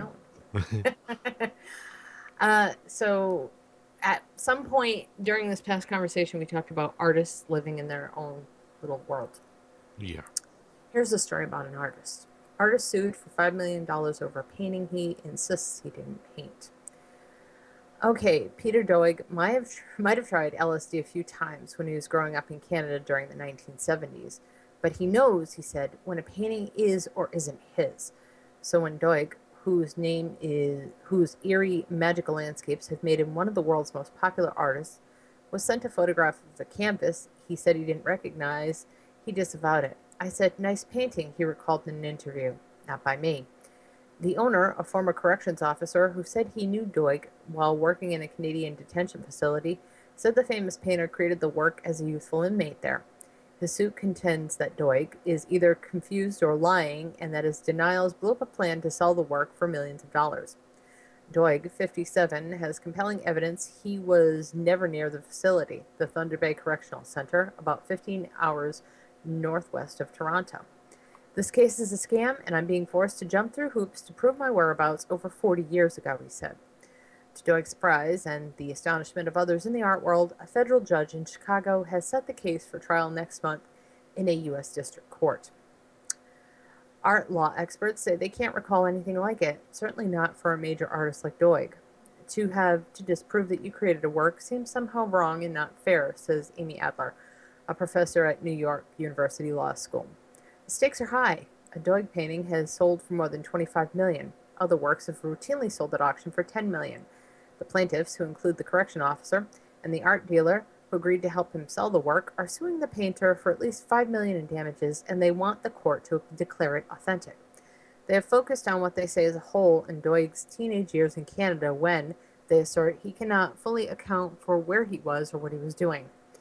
Every artist has destroyed work, said William Zieske, the lawyer for the painting's owner and the art dealer. The retired corrections officer, Robert Fletcher, 62, said he bought the painting for $100 from a man named Peter Doig, spelled with an E, whom he met in 1975 in Thunder Bay, Ontario. The young man, he knew, was taking art classes at a local college, Lakehead University, and he was, like Doig, from Scotland. After an LSD offense sent the man to prison farm where Fletcher worked, he said he saw the young artist create the untitled acrylic canvas of a rocky desert space. The painting is signed Pete Doig, 76. I am 100% convinced that this is the man and this is the painting I own, Fletcher said in an interview. He became the young man's parole officer and also helped him find a job through Seafarers International Union. He said he bought the painting because he feared Doig might go back to selling drugs. About 5 years ago, a friend noticed the painting on Fletcher's wall and said it was by a famous artist. When Fletcher pulled up a video and watched Doig speaking out of college, he said he recognized his expressions and mannerisms and now feels let down by someone he believes he helped, and he also wants to be proved right. Fletcher, who lives in Sault Ste. Marie, Ontario, consigned it to a gallery in Chicago on the recommendation of his brother who lives there. The gallery, run by Peter Bartlow, contacted an auctioneer. A Sotheby's specialist to whom they sent an image of the picture said it was rare to see such a complete and highly resolved early painting by Doig, and said it had Doig's trademark eeriness of the empty landscape, though she later said she never inspected it firsthand and did not authenticate it according to court papers. Doig, however, said they are taking advantage of the similarity in two people's names to profit from a far-fetched tale. Yes, he grew up in Canada before attending art school in England, but in 1976 he was only 16 or 17 and lived in Toronto. He had never been to Thunder Bay, he said, and was never incarcerated. He denies there are similarities to his own works. I did not begin to paint on canvas until 1979. Before that I had done some pencil and ink drawings on paper, he said in court papers.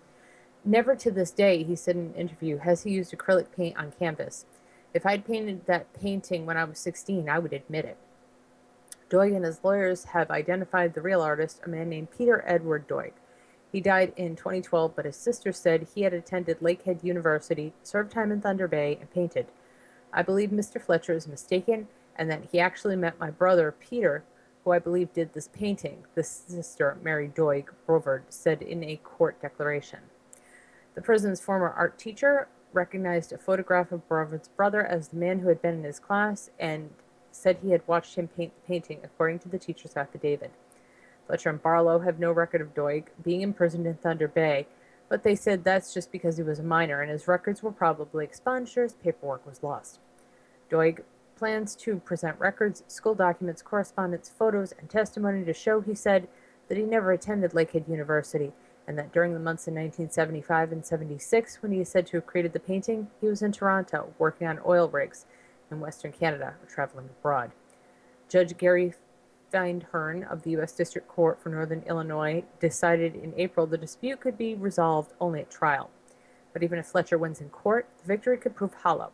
With the artist himself and the dealer representing him saying it's not a Doig, the art market is unlikely to assign the painting much value, art experts said. The ridiculousness of the world continues. I just thought that was the weirdest thing I'd ever read. Yeah, I mean, obviously, it's up to the guy who currently owns the painting to prove.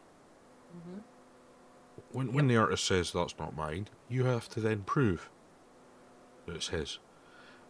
But when the defence has proof of another guy with an almost identical name, apart from an E, who they have records for being the person who must have painted that painting, and the judge still wants it to go ahead to court, it's like, that's the weirdest thing. People need to be taken out back in an alleyway with some baseball bats and just, It's like, really? Basically, I think it's gonna be a waste of people's time Judge and money. Feinerman is basically just passing the buck.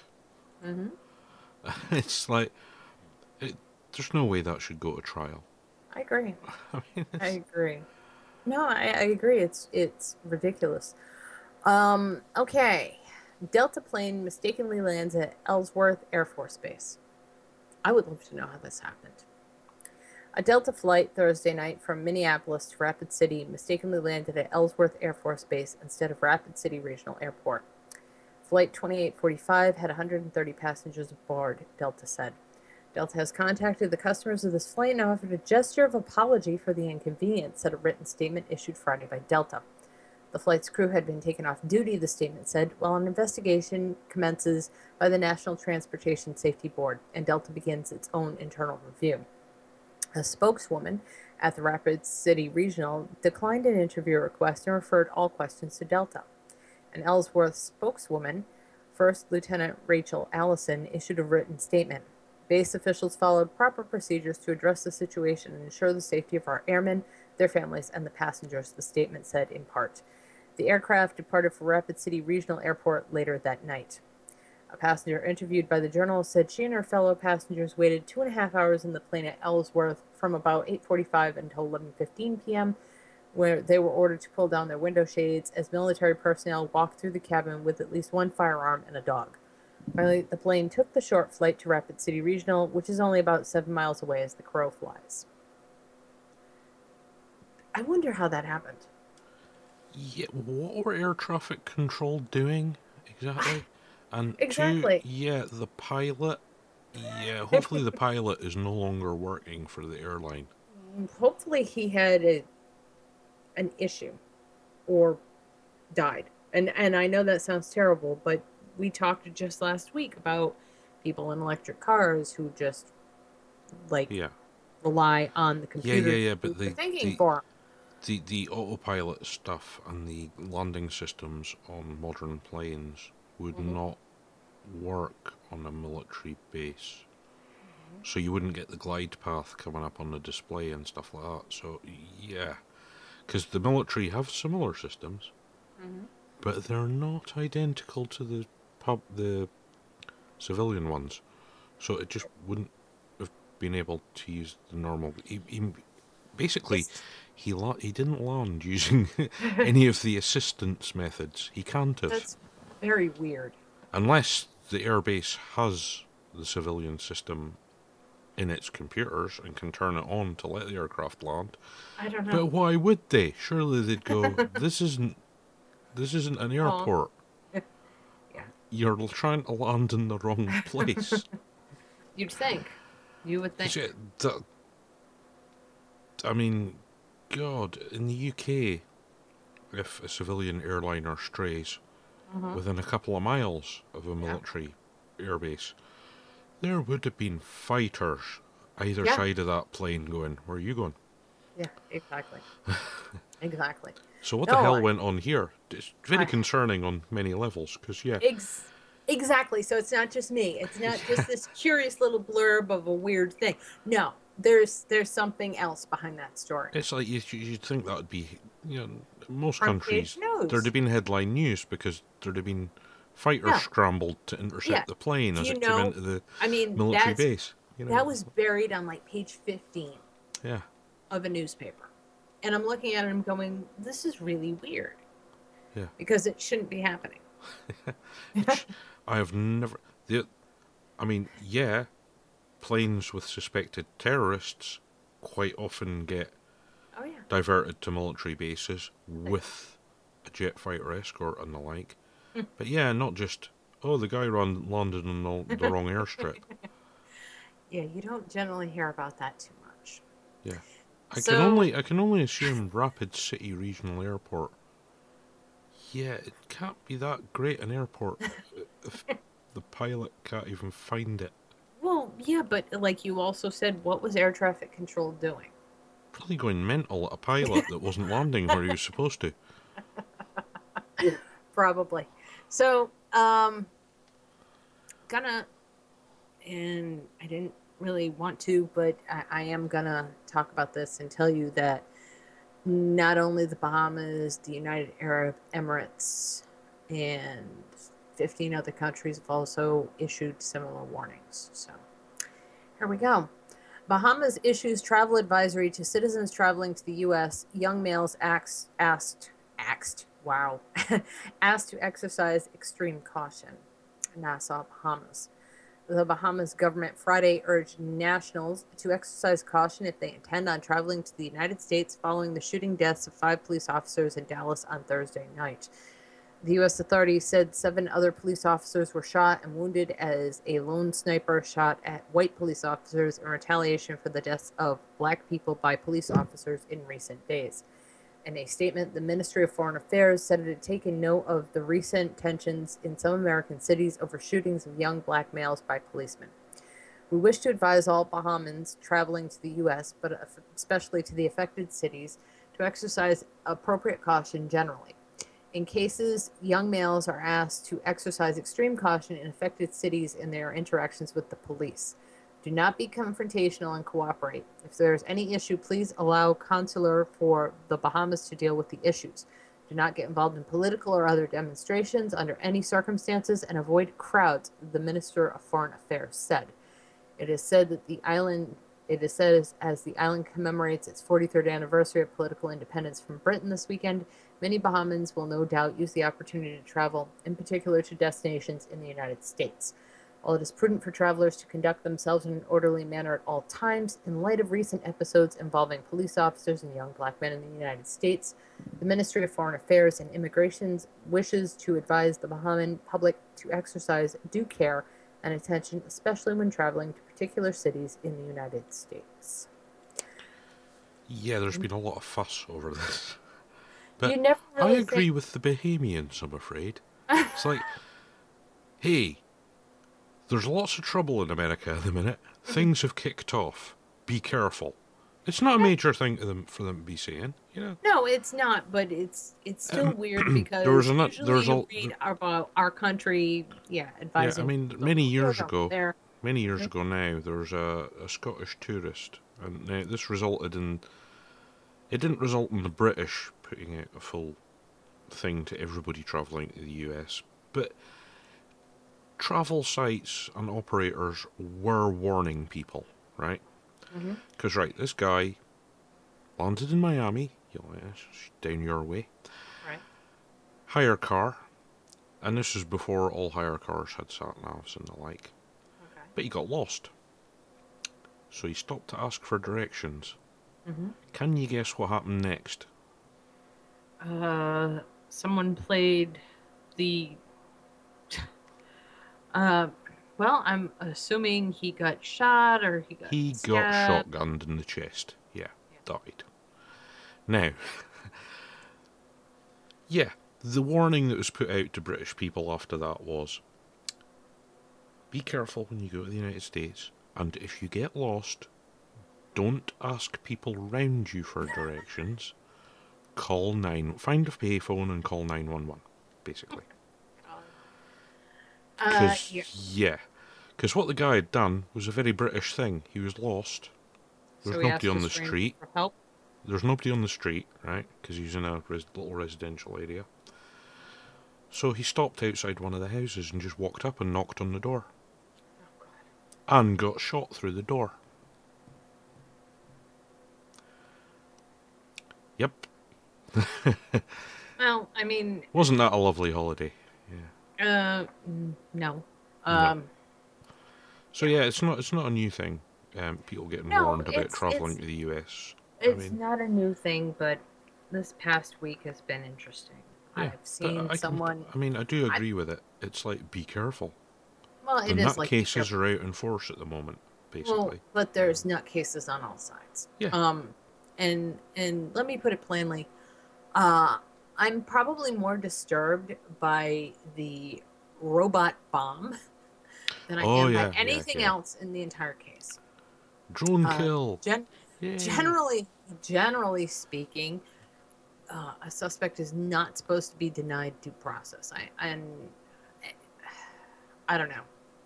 This whole thing, just something's really wrong with it. And now I see that our lovely president is saying that the police forces should be nationalized. That's kind of scary, because once you're, I understand what you're going to say, but I'm telling you... No, you probably don't. I think there should be a national standard of training and Sure. and required levels of performance for the job, but they shouldn't be nationalised as such. I think, It's way too complex now for that to happen. well, it might be way too complex, but it also, at least with the sheriffs, most of the sheriffs I know have taken a different oath Yeah. than they would take if the same kind of oath if they were being nationalized. It would be a different kind of oath, and I'm uncomfortable. I'm uncomfortable all the way around with But yeah, I just mean, as far as I'm everything. concerned, though, as I said, there should be a national sort of minimum standard of training, Well, which at the minute there isn't, no, but I mean, when a lot and of this stuff started, performance. So yeah, when a lot of this stuff started happening, I can tell you, I can look back. I can't find the exact episode, but Karen Carey and I talked about it. This is how long ago it was. The Supreme Court. There was a case that went all the way to the Supreme Court, and I forget the exact case, but a person who was trying to be a policeman was a very bright man, had gone to college to study law enforcement, had spent pretty much his whole life, he wanted to be a peace officer, basically. And he was rejected by 3 or 4 different sheriff's offices. So he took them to court because he could meet all the minimum physical requirements. And they said the reason they rejected him was that he was too bright. Right? His IQ was too high to work for the sheriff's department. yeah, and that And the in any Supreme sensible Court- society, that should be setting off huge alarm bells. And the Supreme Court said, the police can employ a potato if they want to enforce the law. They're not required to employ you on basis of your intelligence. Which is kind of ridiculous, really. Which is really bad. That's Yeah. where you end up with a lot of the things I think you see now. Yeah, you got loads of thugs running around with a god complex. You've got a problem, and it's not every And yeah, police I'm officer, fully aware that every probably police at officer is trying least, to- using the at least 95% of police officers in the US are probably reasonably fine. Yeah. Unfortunately, the 5% are really getting the headlines. They're really painting everybody with a broad brush. Oh, and they're the painting a target the on recent the one, backs of the people who the are on the it. several $1 million body cams that fell off during the struggle. As people pointed out, people doing extreme sports have body cameras that don't fall off. So this police excuse, "Oh, the camera fell off," is complete shit. Well, And everyone knows it. Well, and here's the thing. There is a police officer who took his sheriff's office to court because the cameras were on them all the time. So when they were going to the bathroom, the cameras were on. They were not allowed to take them off. And that is an invasion of privacy. So you've got problems any way you want to monitor these things. It depends on how you look at it. Because if you're a public how do you look servant at in doing a public duty, your right of personal privacy is suspended in most Western countries, including the US, in a lot of cases. So yes, an always-on camera is not infringing on your personal rights. They do have to make sure the personal footage, as it were, isn't made public, but that's not the same thing. I don't Because they know. had that argument over here as well, and judges were like, tough, deal with it. If it's an always-on camera, it's an always-on camera. It's up to the police to edit footage afterwards to get, with supervision, they're not allowed to do it all on their own, to get rid of the guy going to the bathroom and stuff like that. Right. And I understand that, but I'm just saying there's so many arguments against it and for it. I think anywhere which has had the always-on cameras in operation for any length of time have noticed a drop in incidents. It's that simple. So it works. And it Right, but- catches out the dodgy policeman. Right, but here's the thing. The same could be said of closed circuit TV. The same could be said of video surveillance of people. And if you don't think you're under some kind of surveillance when you walk out your door, there's 20 or 30 really good documentaries that show footage of like one person in one city just walking. And it just picks up one city block after another, one business after another. There are plenty of those documentaries you can find. They're not hard to find at all. And they're good viewing so that you can understand why people are surveilled. Yeah. You're surveilled because you cannot be trusted. That is why everyone is under surveillance. That is why we live in a panopticon. Well, I mean, I've said it before. Unfortunately. I live in the most surveilled country on the planet. Sure you do. That doesn't And stop people from being an assholes, does it? 99.99% of the time, it all works fine. Right, but what I'm saying is it doesn't stop people from doing violent, horrible shit. Which No, is but the it does argument. make for some entertaining TV footage. The I don't know, best the one, most- the absolute best surveillance footage ever was there are some cage fighters Mm-hmm. on a night out. It was a stag do, so one of them was getting married. And one of them had dressed up as a woman. So, 6 foot, 200-pound woman with stubble. And their CCTV footage. Some guy decided to have a go at this. What he was thinking was a transgender for some reason. Drink, and took a swing at this guy. I'm sure the guy And later- seconds later was lying on the ground, bleeding unconscious. Because it's like, really? You picked on the over 6 foot, 200-pound guy in a dress? Yeah, you've had too much to drink, mate. Well, what And I yeah, was the gonna, CCTV footage went all around YouTube. It was hilarious. well, all It's I like, can tell you, yeah, you're a dick, mate. You got knocked All on your I- ass. all I can tell you about CCTV footage is, yeah, some of it's entertaining, but you really want some entertaining television. Japanese TV actually has God. a show called "Ow My Nuts."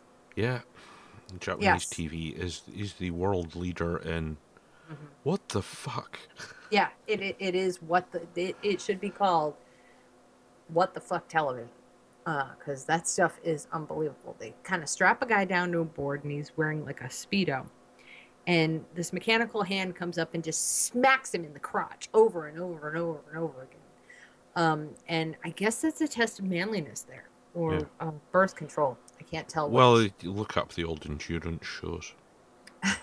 They're horrific.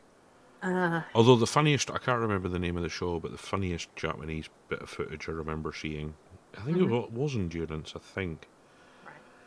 But they're down to the last 3 contestants. The rest have almost died. But this one was this was a psychological one, right?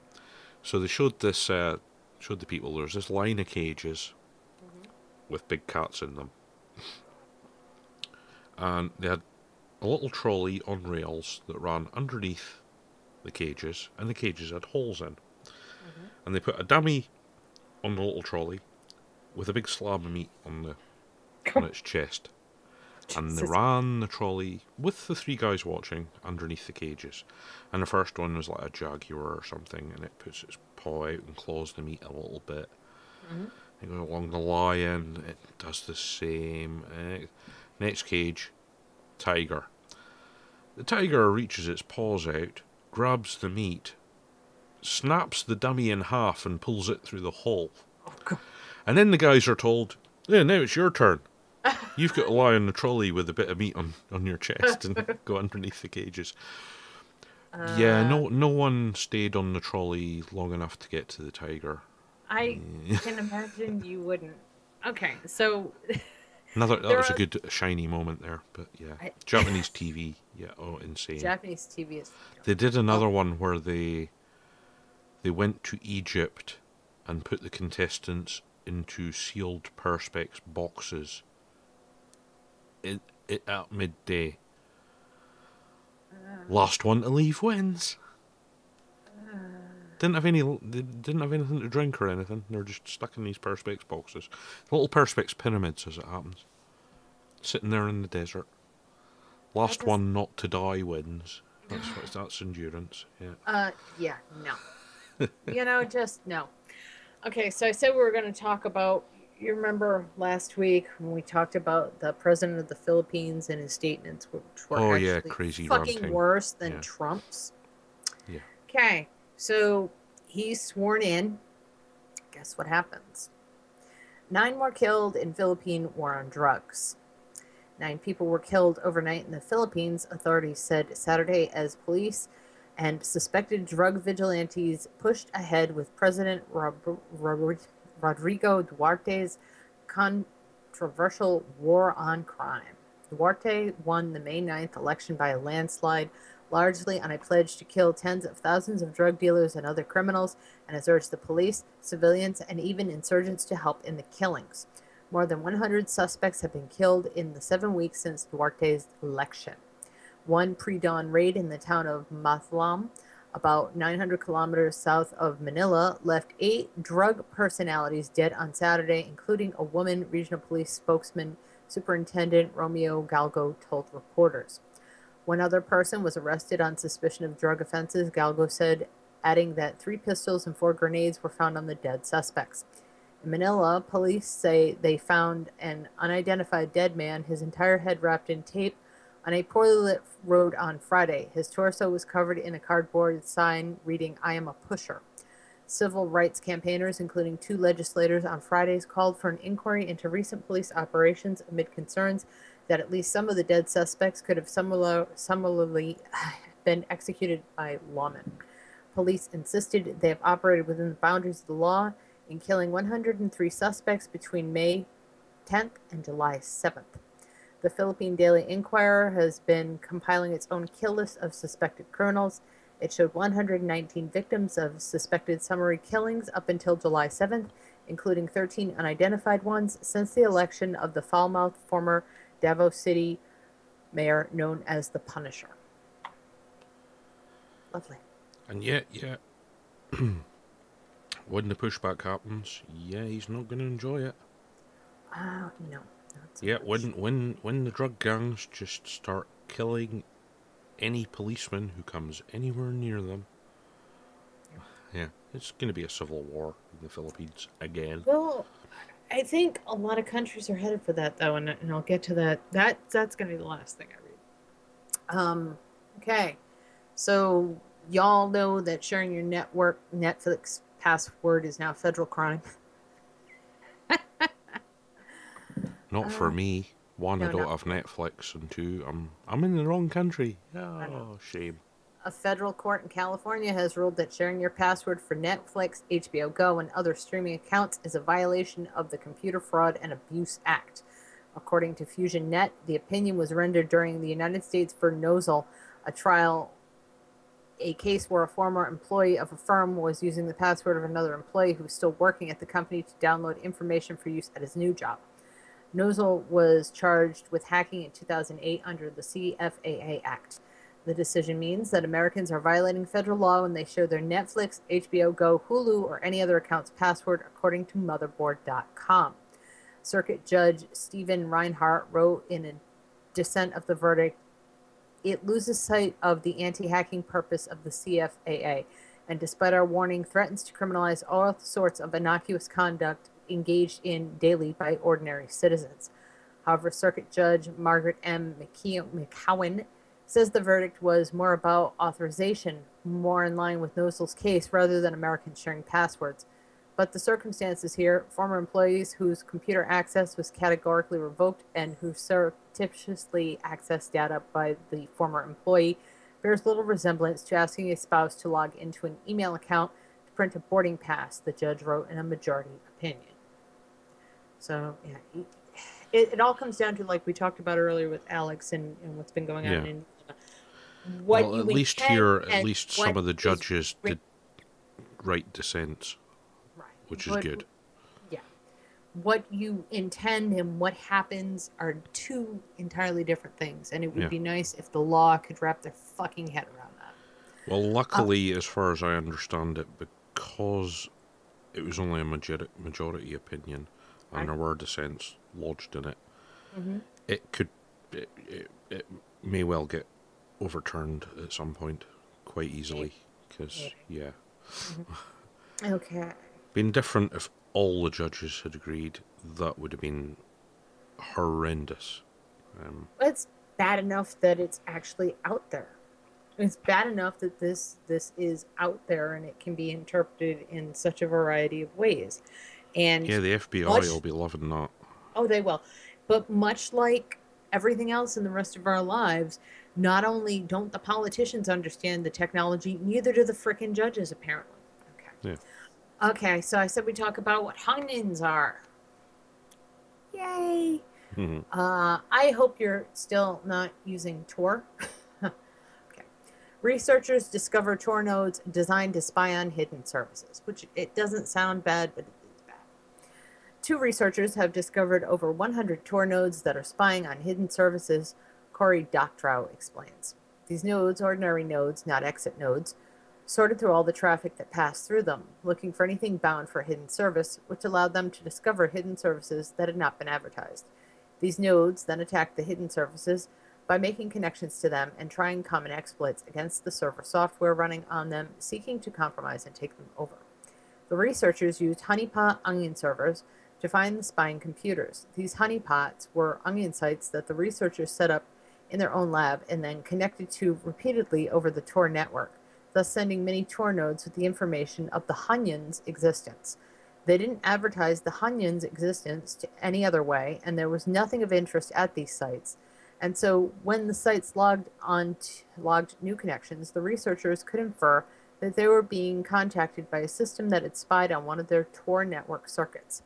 The attack was already understood as a theoretical problem for the Tor project, which had recently undertaken a researching of the hidden service system that would prevent it from taking place.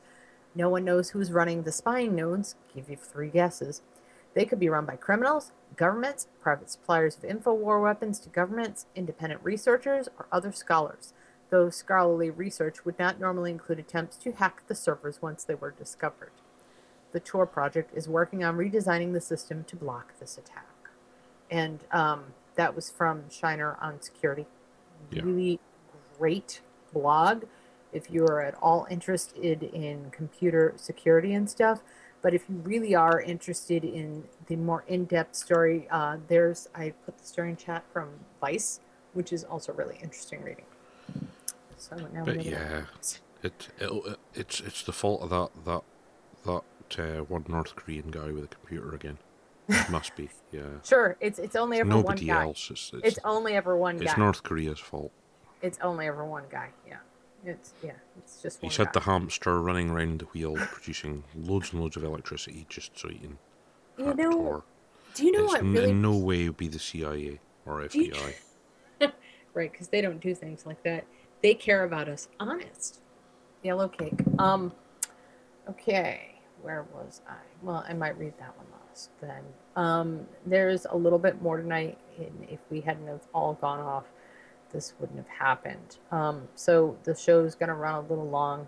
I'm definitely sure everybody wants to hear this one, though, because it's actually quite interesting. Why the world is rebelling against experts. An unconventional, sometimes incoherent resistance arises to elites who keep explaining why changes that hurt the middle class are actually for its own good.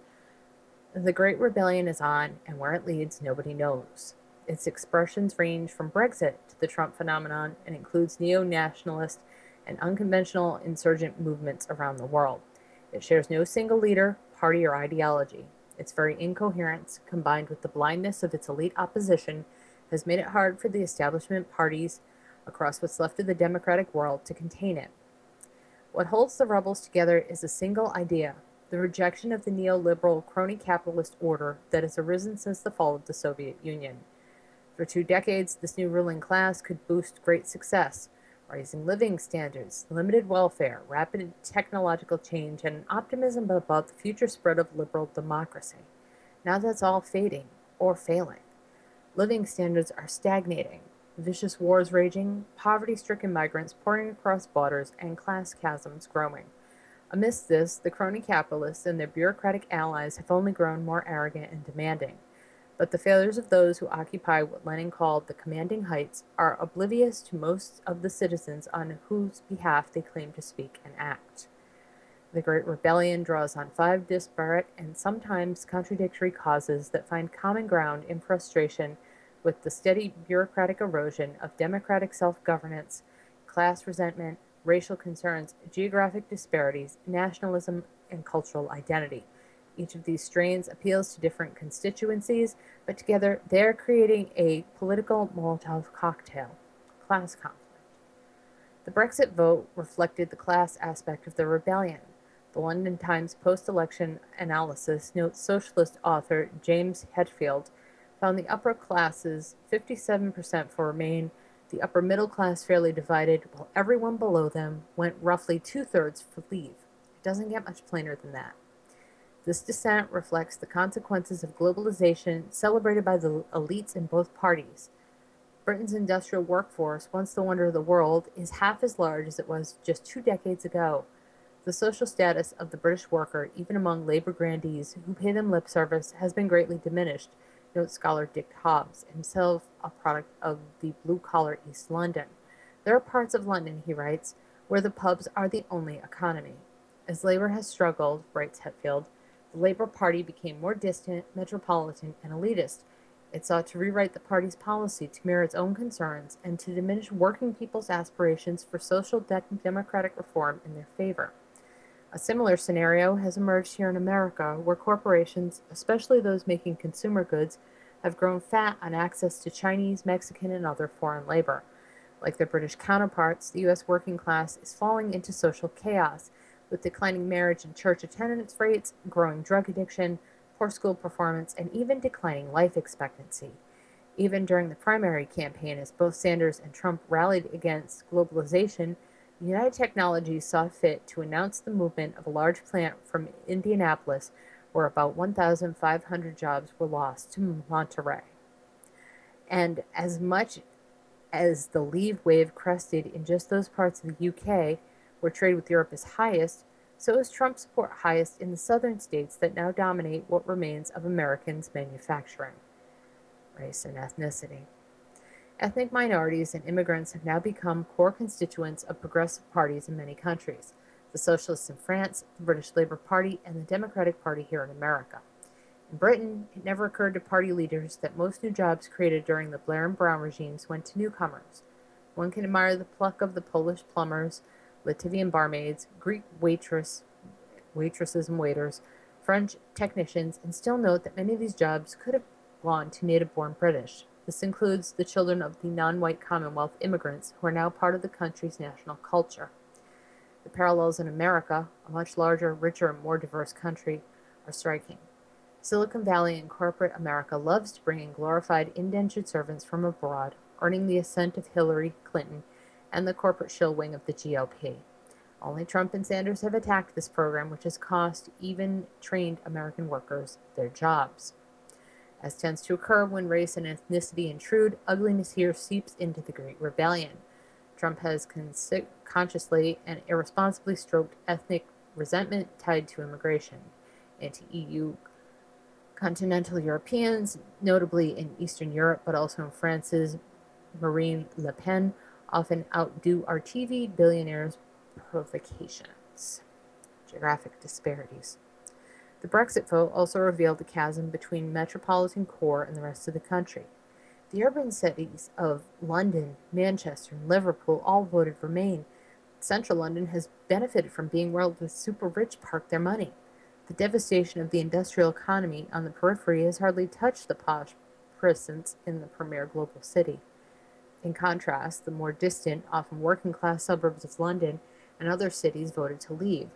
Small towns followed suit. The Brexit vote, suggests analyst Aaron Wren, demonstrated that arrogant urbanites, seeing themselves as the exclusive centers of all civilization, ignore those who live outside the glamour zone at their own peril.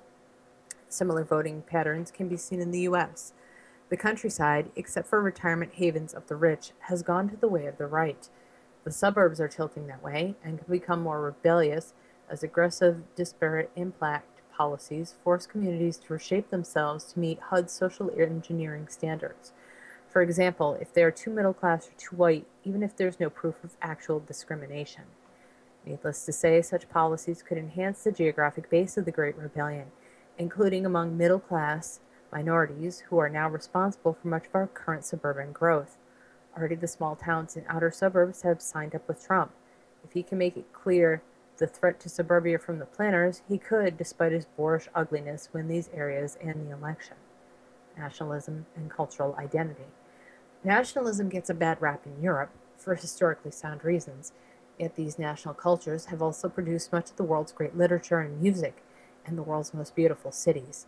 Yet in contemporary Europe, these national cultures are diminishing. Instead, the crony capitalist regime gives us Rumkulka's repetitious, generic city, often as stultifying as the most mindless suburban mall. Not just buildings, but historic values are also being undermined as universities and even grade schools seek to replace cherished values with postmodernist, politically correct formulations. English students at Yale protest having to read Chaucer, Shakespeare, or Milton, the foundation writers of the world's common language, whose greatest sin, it appears, was to be both English and male.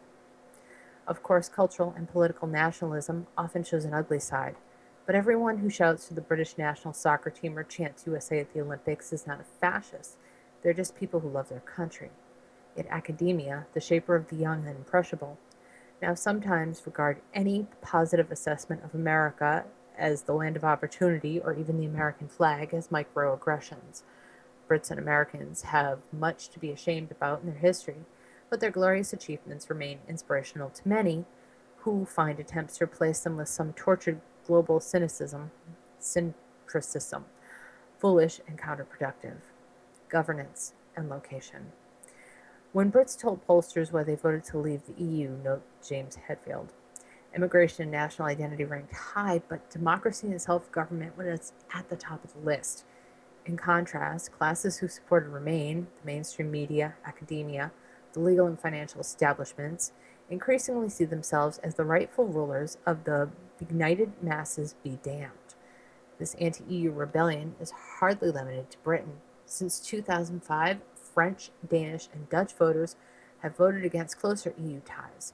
Hostility to the EU, as recorded by Pew, is actually stronger in many key European countries, including France, Senate, and Britain. And after the Brexit vote, there are already more moves for similar exit referenda in several European countries.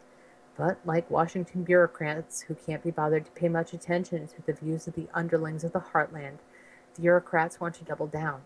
Like Washington bureaucrats who, the German effective rulers of Europe have reacted to Brexit with talk about ways to deepen the EU, creating the basis for what some have argued would be essentially a superstate. His policy approach seems about as brilliant as that of Lord North, whose response to American agitation was to further tighten London's screws. That certainly worked well. The arrogance, in part, stems from what one writer at The Atlantic has called the war on the stupid. In this formulation, those with the elite degrees, including the hegemons on Wall Street and Silicon Valley, dismiss local control as ruled by the yahoos. The progressive ideal of government by experts, sometimes seen as the technocracy, may sound good in Palo Alto or London, but often promise a dim future for the middle class. Expert regulation, often with green goals in mind, take hard-earned gains like cars and home ownership and cheap air travel, all but out of the reach of the middle class while keeping them around for the globe-trotting elites. Where does this go? The Great Rebellion is, if nothing else, politically incoherent. Some conservatives hail it as the harbinger of the decline of progressivism. Traditional leftists hope for a return to state socialism, directed from national capitals. Racists see it as a vindication for their worldview. Libertarians hail deregulation, while others on the nationalist right embrace the authoritarian nationalism of Vladimir Putin. Yet for all its divergent views, the Great Rebellion has accomplished this: the first serious blow to the relentless ascendancy of the neoliberal crony capitalism. The rebels have put the issue of the superstate and the cause of returning power closer to the people back on the agenda. The Great Rebellion allows localities relief from overweening regulations, cities to be as urban as they want, and the periphery to choose how they wish to develop. The rebellion also allows us to move beyond enforced standards of racial balance and reparations, replacing the chaos of unenforced borders and enforced diversity with something more gradual and organic in nature. Our hope on race and ethnicity lies not in rulemaking from above, but in allowing multiculturalism of the streets to occur, as rapidly does, in suburban schoolyards, soccer pitches, and main streets across the Western world. National cultures do not need to be annihilated, but allowed to evolve. In Texas, California, and the Southwest, Spanish physiology, Mexican food, and music are already very mainstream. Without lectures from the White House or printing professors, African American strains will continue to define our national culture, particularly in the South. In Europe, few object to conscious on bistro menus, falafel on the streets, and in Britain, the obligatory curry at the pub. The Great Rebellion is much more than the triumph of nativism, stupidity, and crudeness widely denounced in the mainstream media. Ethnic integration and even globalization will continue, but shaped by the wishes of the democratic peoples, not a corporate hegemon or a bureaucratic know-it-all. We can now once again aspire to be a better world, better because it will be the people, not the autocrats, have decided to make it. Yeah, interestingly, during the whole Brexit thing, a very surprising source of the statement "people are sick of hearing from the experts" came out of the mouth of the Conservative Michael Gove. No. The reason why it did come out of his mouth, however, is he's not one of the Eton crowd. So yeah, he knows people that weren't born rich. Okay, most of the people he knows are rich, but not as rich as the Eton boys. Right. And yeah, it's well, all the vapors know. Yeah, experts. There can be a problem with experts. Well, yeah, they can. We know be. better than you because we're experts. It's like, really? You don't live my life? Piss off. Actually, That's basically what it comes down to. It does. It does. Exactly. And since we're actually talking about e-cigs and vaping, I'm actually going to read a piece about e-cigs and vaping. And Oh I my think god. people have actually read this. Baptist bootleggers and electronic cigarettes, a response to Professor Berman by Jonathan H. Alder. Okay, this was in Voca Conspiracy in the newspaper. The Food and Drug Administration's decision to regulate electronic cigarettes as tobacco products under federal law could do more benefit to big tobacco than to safeguard public health. Major cigarette manufacturers stand to benefit from regulations that both reduce the comparative advantage of electronic cigarettes and constrain competition within the e-cigarette market. For this reason, it should be no surprise that the big tobacco companies Altria and Reynolds supported the FDA's proposal to begin such regulation. In a paper forthcoming in the Yale Journal on Regulation, Baptist Bootleggers and Electronic Cigarettes, Bruce Yandel, Andrew Morris, and Roger Miners and I placed the debate over the regulation of electronic cigarettes in the broader context of the history of tobacco regulation. The full paper will be available shortly. I'll grab it. In the meantime, an early draft is available here, and I will stick that in the chat. Building on prior work by Morris and Yandel showing that big tobacco has a long history of using regulation to suppress competition, gee, there's a shock, we explain why it is in the interest of the big cigarette companies to suppress competition from electronic cigarettes, both to prevent the loss of tobacco consumers to e-cigarettes and to make the e-cigarette market even easier for big tobacco to dominate at the expense of the smaller e-cig producers that generated this new form of competition. In short, big tobacco would like to use regulation to do for e-cigarette markets what it has already done to cigarette markets. In those efforts, big tobacco, which was the big four, then the big three, and now the big two, has often joined forces with public health groups to support greater regulation, forming a bootlegger and Baptist coalition. So, for example, tobacco giant Altria joined forces with some anti-smoking groups to draft and then lobby for the Family Smoking Prevention and Tobacco Control Act. This law helps suppress competition in the cigarette markets and is the sources of the FDA's purported authority to regulate e-cigarettes, authority that both Big Tobacco and many anti-smoking groups encourage the FDA to use. Professor Micah Berman of Ohio State University's Moores College of Law takes issue with our analysis, arguing we let theory get out of the facts on the ground. According to Professor Berman, there is limited evidence that economic interests, most notably Big Tobacco, have helped push for a regulation of electronic cigarettes, and that evidence of Baptist and bootlegger support for FDA deeming rule is lacking. We disagree and we stand by our analysis. Professor Berman writes that he is not aware of any tobacco industry comments that were supportive of the FDA regulation of e-cigarettes. I suppose that is because Professor Berman did not look for them. Altria, parent company of Philip Morris and Marlboro, filed comments in support of the deeming rule and made no secret of this position, declaring its support for the deeming rule on its website. Altria's comments are accessible on both its website and in the rulemaking docket on regulations.gov. Altria was not alone. Reynolds' subsidiary Reyes filed comments in support of the FDA deeming rule as well. Further, as Professor Berman notes, Reynolds called upon the FDA to ban all open system e-cigarettes and vaping products. Why? Because Reynolds manufactures the popular Vuse e-cigarette. Should the FDA refuse to take such a drastic step, Reynolds urged it to subject e-cigarettes to the same degree of regulation as traditional cigarettes, creating a uniform regulatory environment that works to the benefit of Big Tobacco. Producers of smoking cessation products such as GlaxoSmithKline, which sells nicotine gum and patches, supported the FDA's deeming rule too. This is because e-cigs compete with gum and patches and smoking cessation and reduction aids, and many smokers find e-cigs to be more effective nicotine delivery systems than gum or patches. Whether or not one thinks the FDA deeming rule is a good idea, that big tobacco companies and other economic interests supported the rule should be beyond dispute.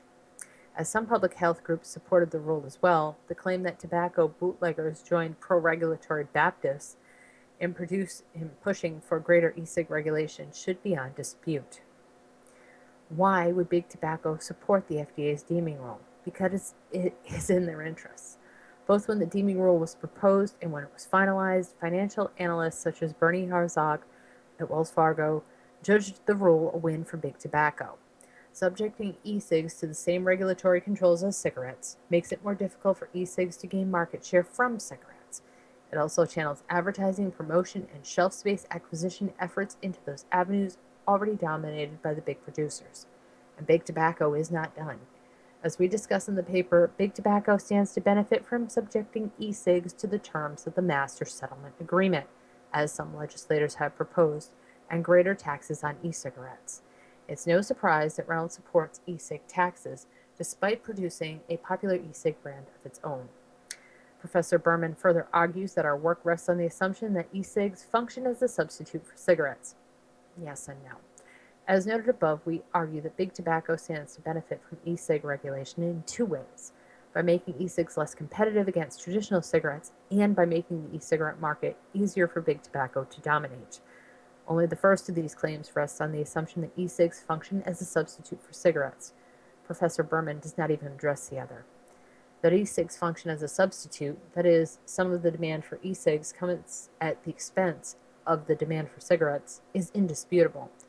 First, as is well documented, the majority of e-cig users are current or former tobacco users. Some use e-cigs to help quit smoking, while many use them as a replacement for some portion of their cigarette consumption. In other words, for a substantial share of the market, e-cigs function as a substitute for cigarettes. There is further evidence that regulation of e-cigarettes benefits Big Tobacco. For example, two recent studies have found that the adoption of measures to reduce youth access to e-cigarettes results in increased teen smoking rates. This occurs because cigarettes and e-cigarettes cigarettes and e-cigarettes function as substitutes for one another, at least in this portion of the market. This more flimsy gateway hypothesis may explain why youth smoker rates have dropped as youth e-cig use has increased. As a father, I'd prefer my kids use neither, but there's no question that smoking is far more dangerous than vaping. There's a lot more to take issue with in Professor Berman's post, but the above should suffice to explain why we claim that Big Tobacco has played the role of bootlegger in a Baptist and bootlegger coalition supporting greater regulation of e-cigarettes. That fact alone is not enough to demonstrate the FDA's regulations are ill-advised, but it does place the FDA's regulatory initiative in context. As noted above, our paper in the Yale Journal on Regulation will not be out until later this summer. Those interested can find an early draft. Note the paper has been updated substantially since then. I thought that was actually quite a good read.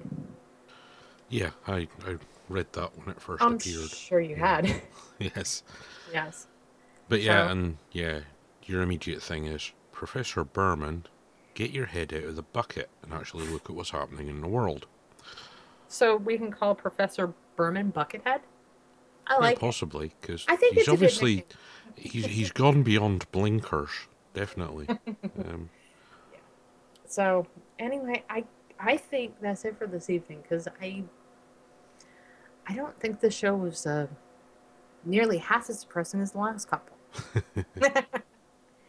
So I guess That's okay. The political stuff's still going to shit, so I'm sure the future ones will be. Yeah. Oh, hey, I did want to ask you something, and I guess I'll do it while I'm on the air, not because I want to invite calls next week or anything. But can you run the phone lines next week? I could do, yeah. Okay, because Margot said she would be available to come on. All right. So I just She thought not that have was. Skype. She doesn't want to. I know, and that's what I said. I go, don't you want to use Skype? Skype's much easier and it's free. She's like, I have free long distance. She's like, am I gonna have to call Very? I'm like, no. No, we can run the site switchboard, and I promise you, if you're not Margot calling in, we will ignore all phone calls. I will have to run tests, but I should be able to get it to work. Okay. Yeah, so next week, stay tuned for Very and Margot and I, and Muppets and Advert. Why do we always come here? I guess we'll never know. It's like a kind of torture to have to watch the show. Why spend hours searching for in-stock ammunition when you can use AmmoSeek.com? AmmoSeek.com is a search engine for finding ammunition, reloading components, magazines, and guns for more than 300 calibers at more than 60 online retailers. AmmoSeek.com only shows items that are in stock and readily available for shipping. You can search by caliber, grains, manufacturer, and more. The results are displayed by cost per round, so you are able to get the very best pricing on your ammunition of choice. Find ammunition at the best prices fast. AmmoSeek.com. Night, guys. We'll see you next week.